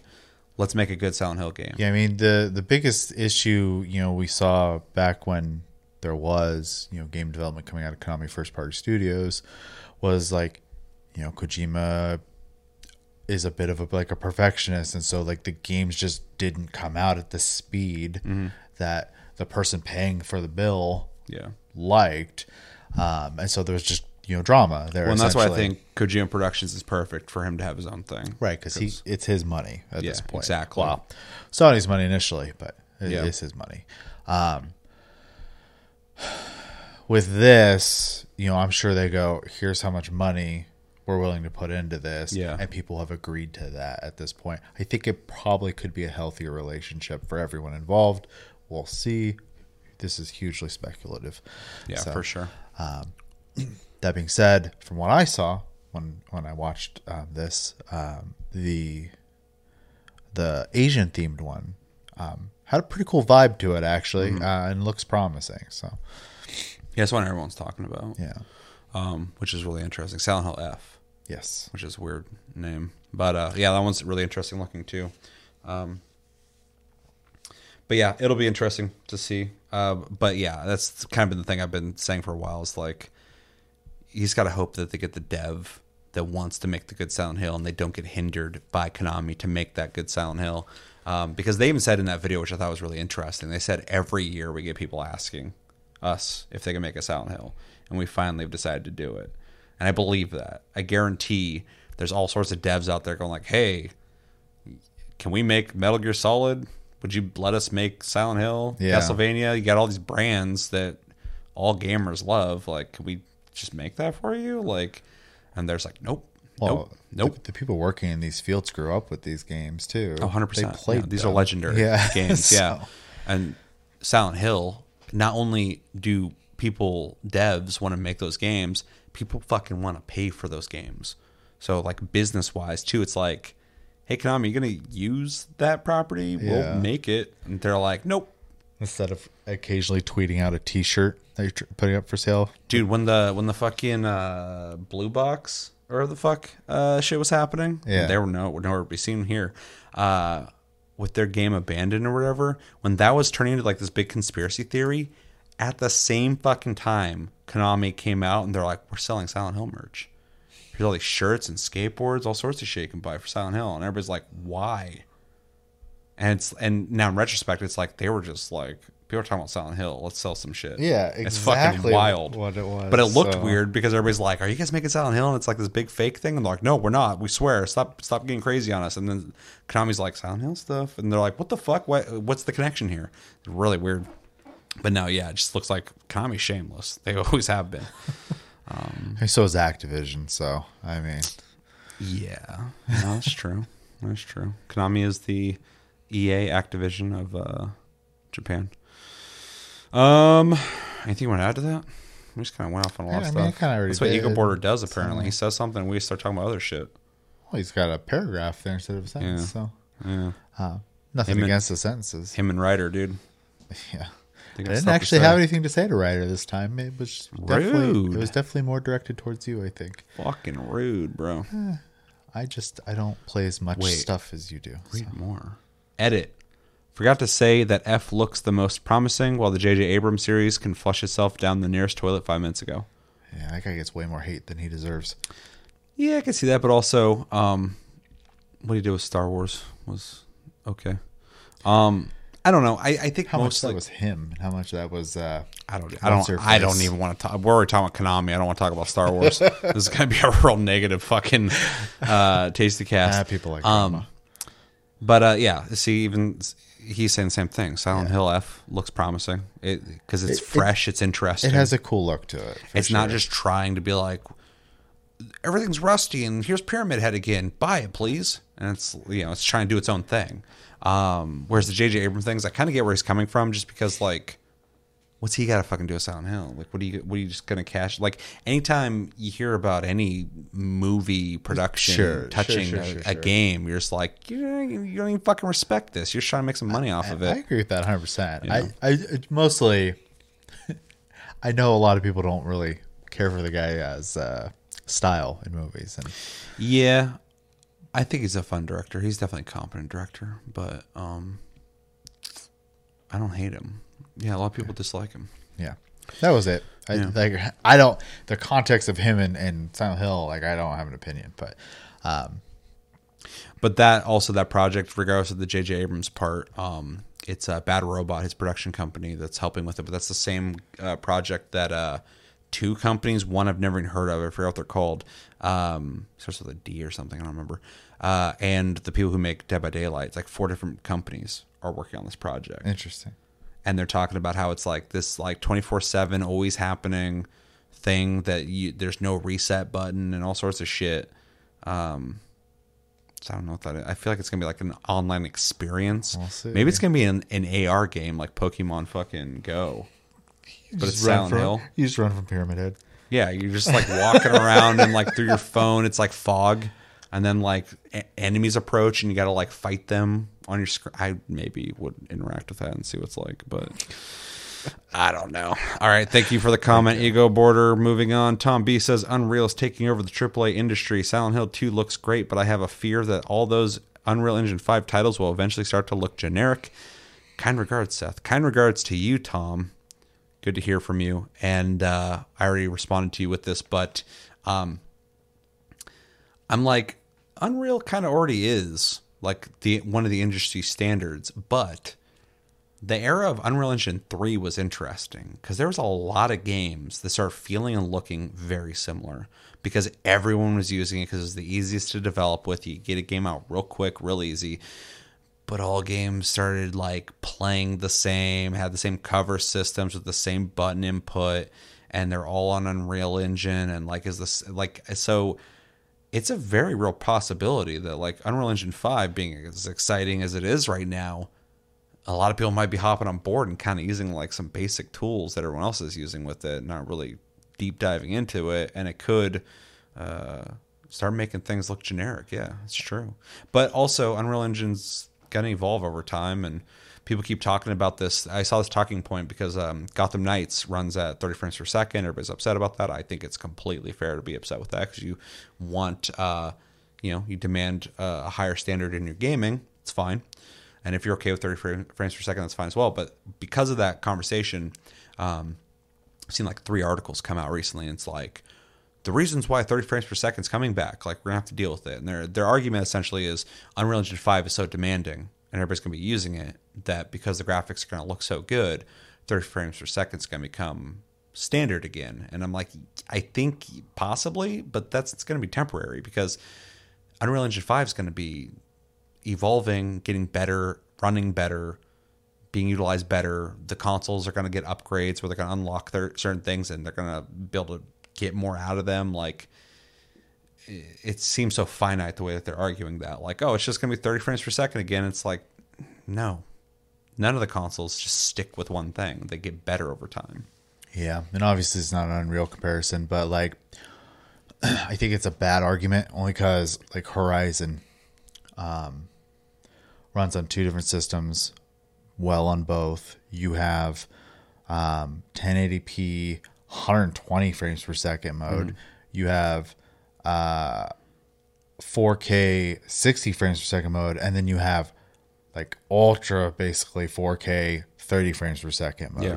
They give you all these options. You can play it however you want at that point. That's the right way to handle making a 30 frames per second option. Is like, you want it to look the best as possible, it's fine. You can only play 30 frames per second. If you care more about the speed, 1080p, you 120 frames or whatever. Yeah. And the options are nice. And 1080p isn't irrelevant either. So like, I know everyone, again, bigger number better, right? And 4K is technically better, but like 1080p is not bad. Yeah. We're not at that point. And plus the human eye can only go so far, right? Yeah. So talking about frame rate and even visual stuff, like a lot of that's just like art direction and stuff, really. Anyways, not to get too into that because... Well, I mean, Nintendo makes a good case for that. It's 100%. It's obviously not as good looking, but they make some pretty clean, good looking games. Sure. With way less technology at this point. That being said, with Unreal, the big thing I'm taking away, and I don't make games, so I can only really speculate, but when you brought up the Unreal 3 thing, Unreal had less tools, and like the showcase game for that was like Gears of War, right? If I'm not mistaken. Yeah. For that engine. This time it's like there's so many extra tools and like things available, and they really have this emphasis on like plugging in things that they really just want you to be able to make your own whatever at all times. They have stuff obviously if you want to take shortcuts, but these big companies shouldn't be doing that. Yeah. And there is a possibility, I'm not saying it's not impossible, but I think it's less of a concern than I would have had 2 engines ago. I just think it's a way more robust tool set that unless people are literally stealing from each other, I don't think you're going to really run into too much of that. So yeah, it's a good point that there's more stuff available, and with like was it Quixel and other things where you can scan in things from real life into the game or whatever, it allows an easy way to just make more in your game easier and faster. So yeah, but I think it's a fair concern too, because we have seen it as an example. I don't think it's an unfair concern. I just think I wouldn't think about it too much unless you start seeing it happen. Yeah, for sure. I agree with that. One thing I want to bring up though real quick, because you mentioned it with Horizon Forbidden West, is when people are talking about graphics and the way things run, I see an argument a lot on Twitter where people say, well, it's unfair to compare this to that because that's an open world game and this is a linear game. So a linear game, of course, is going to look better. And I'm thinking like, Horizon Forbidden West is an open world game. And it's fucking... It has tons of options. Really good looking. Runs really smooth. But again, it's not like a city with like densely packed roads, people driving and walking around, stuff like that. So there's a case to be made there. But I don't know. I feel like there's a lack of understanding how, and I'm not like an expert on it, but I know a little bit about it. Lack of understanding on how like things are rendered and graphics work and stuff like that. I mean, really, at the end of the day, with the Gotham Knights thing, that dev made a conscious decision to use that frame rate. They didn't have to. They chose to. They could have lowered things down a little bit and increased the frame rate. They could, like... Well, and there's some pretty interesting pictures side by side of the last Arkham game next to Gotham Knights, and it looks better than Gotham Knights, and that came out a long time ago. Yeah, so this is just dev problems. It's not a matter of... I think... in an argument of that article, I should say, 30 frames per second doesn't have to be the standard. And I don't care. I'm not like so nitpicky about it. I don't think you're in the wrong if you care, though. As long as that's where I'm at. Like when people are like, it's fine. But dude, that whole situation is so fucking annoying because like if you're cool with the 30 frames per second, awesome. I'm not gonna be like, well, you should fucking want more. But then when people are like, it should be 60 frames per second, and people are like, why does that make it a bad game? It's like, whoa. No one says a fucking bad game. Yeah, that's an extreme assumption to make. Well, that's a fucking derailment. Yeah. You're just trying to fucking straw man them because it's easier to attack that argument than to fucking actually talk with what they're talking about. And so I'm like, this happens so often too. I'm like, this conversation is just not working because people aren't being fucking honest with each other. Like the game should be 60 frames per second, 100%. If you want to play without that, that's fine too. But like anyone who demands that or wants that and doesn't want to buy the game off of that, that's fucking fine too. Like both are fine. Yeah, it's your money. You can do whatever the fuck you want. But I agree it should be 60 frames per second. The standard has been made and other games that look better do it.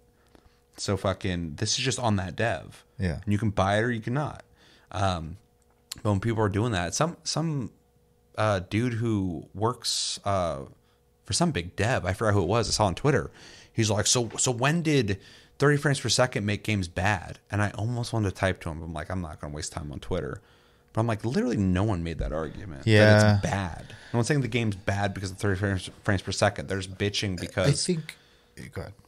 There's bitching because this affects gameplay. Especially when you've been playing 60 frames per second games for a while and you go back and play a 30 frame per second game, it feels like it's fucking lagging.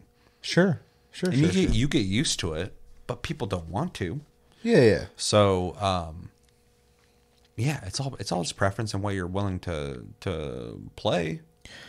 But when people are like, "Why does that make it bad?" It's like, what are you not hearing, dude? Well, I think the larger problem there, and this is outside of, this is just sorry, gaming. Tom B. We're just talking at this point.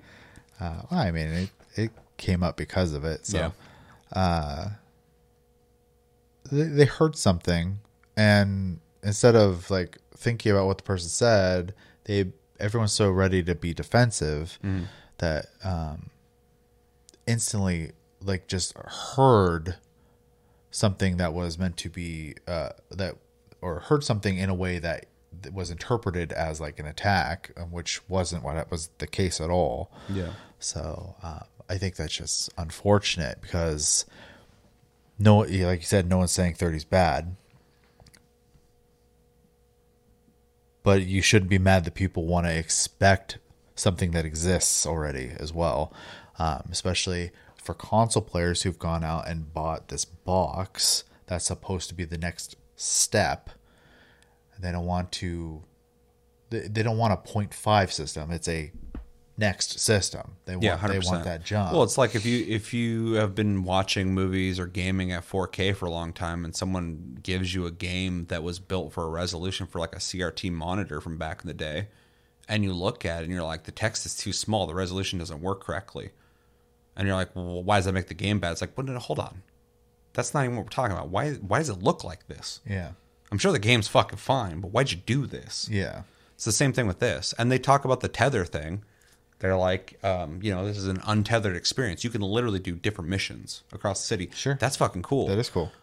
Have the graphics drop to where they're at when they join like that. And then have the graphics pop up or go to 60 frames per second when they're not joined then. Like, find a compromise, but they didn't do it. Anyway, it doesn't really matter. I just think that the conversation's annoying because people are just talking past each other. They're like, if you like 30 frames per second, you fucking suck. Well, if you want 60 frames per second, you just think the game's bad. And it's like, no.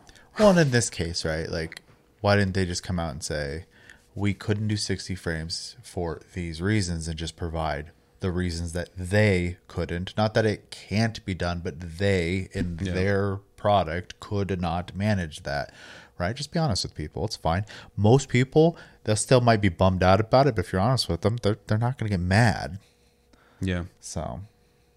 Yeah, it's just annoying, though, when people, like, you know, don't want to buy the game because they want the 60 frames per second, and people are like, that's their choice. Trying to defend the dev on it, and it's like, no. It's like someone comes into a place like, hey, can I get vanilla ice cream? You're like, we only got chocolate. You're like, well, I don't like chocolate. I'm not going to buy that. And you're like, well, what the fuck's wrong with? Why are you doing that? Why aren't you buy? Like, yeah, because they don't want it. Like, right. It's fine. It's just, but people are fucking defensive. Well, sure. Like, I don't play competitive games, but I never sit there and go, fuck those games. Like, that's but a lot of people do. People are just so sure. I just go, I don't want to put my money in that exactly. pot, because it's not doing me any good. Yeah. Right. So it's like Overwatch 2 for me when people are like, you play? I'm like, oh, I have multiple reasons on that one. I'm not the Overwatch guy. Anyway, that was a fun conversation. Thank you, Tom B. Hopefully you got something out of that. What we talked about in Unreal Engine 5. So, and then last we got Jay Laliberte, saying Annapurna did Stray. Annapurna's working on one of the Silent Hill projects, and which one? I think they're the ones who the dev under Annapurna is the people who said they've made award-winning games. Yeah, but do you know which Silent Hill project? I forgot all the projects' names outside of Townfall. I think it's Townfall they're making. Okay. Which actually had a pretty cool teaser trailer. It just showed like waves on the ocean hitting the beach, and then it turned red, and then it showed a radio. But on the screen of the radio, it showed all these blips, and one of them looked like a first-person shot. So I was like, is this like their attempt at the PT we never got? The fucking Silent Hills we never got? But that's the one I believe the Annapurna and the dev under them that's making it is making. Gotcha. And so I talked about it in that video, and Jay saying that Annapurna did Stray, which Stray was cool. Yeah. So, I was just trying to connect the dots. Connect stuff, yeah. Yeah. Yeah, no, Stray was a blast. It's one of the few games I sat down and just kind of beat. I bought it on PC. I think in 2 sittings beat the game. I beat it in 2 sittings as well. And I uninstalled it, not because I hated it, but I'm done. So it's cool too, because I've asked a couple people, what game of the year do you think? What would be your game of the year if it wasn't Elden Ring? And I heard a bunch of people say fucking Stray. And I'm like, interesting. I'm like, that's cool. I loved it. It was a good experience game for sure.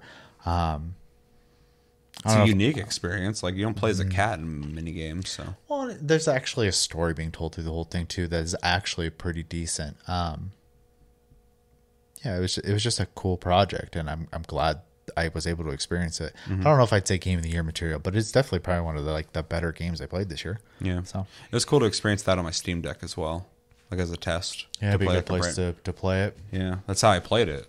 I played it with a controller, so yeah, it makes sense. Yeah, it worked great. Yeah, it was cool to, like, I just got my Steam Deck and I was like, Stray just came out. Let's go, and it was cool. So yeah. So good point, Jay. Anything else you want to add to that? No. All right. Well, thank you for the comment, Jay, and thank you for the comments, everybody. And comment again, and we'll do this again on the next Tasty Cast. Make sure to put in hashtag AskTLG, unless I read all the comments like I did here, because I'm just excited to have comments to reply to again. But that's going to do it for this episode of Tasty Cast, episode 175. Yep. As always, thank you for watching. Make sure to like and subscribe. If you enjoyed this episode, make sure to check out our other episodes.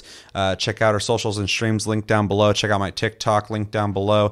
Check out our Discord link down below. You can talk to us anytime, all the time. We're on iTunes, Spotify, and other podcast platforms if you prefer to listen to us in audio form. And we have a Patreon if you'd like to support the channel more than liking, commenting, sharing, and subscribing. if you're brand new. Stay tuned. I think we're going to try and do a Jackbox stream in the coming week or weeks. We're going to hammer out the details on that, but it'd be cool to do a interactive stream with the community. We haven't done that in a long time, and it's about time we do it. So I also have a tablet now, so it'll make it easier for me. For sure, yeah. And if you're curious, you don't know about it, Jackbox, you don't have to own the game. I stream it. You guys get a code. You can play off your phone or whatever the fuck. So we'll let you guys know the details when that comes up, but it'll be fun. I heard Jackbox 9 is out or coming out. I have 8. I haven't played it, so we'll have some stuff to do. Sure, we barely played 7, so. Yep. And also stay tuned. I got to figure out why I can't upload shorts, but I've been doing TikTok. Check it out. But I'm putting that content there, and I hate that I'm not putting it here. So I might start putting it here once I figure out how to upload shorts, so you guys are getting content. This is home base. I don't want you guys to have to go somewhere else to watch stuff. That I could be putting here. So everybody's doing shorts. It looks like YouTube's moving in that direction. I was hesitant on wanting to do it, but it looks like they're going to be adding a tab soon.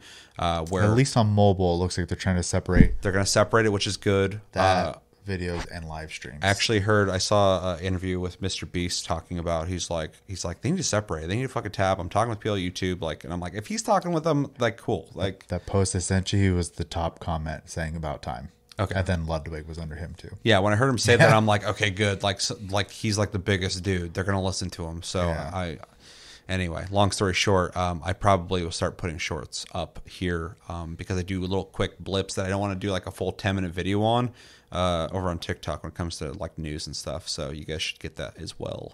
Yeah. So I'll figure that out. Look forward to that. More content, more things for you guys to watch and interact with us. But I've been Seth. This has been Chevy. Thanks for joining me, Chevy. Thank you for joining me, everybody who watched. And until the next one, have a good one, guys, and take it easy.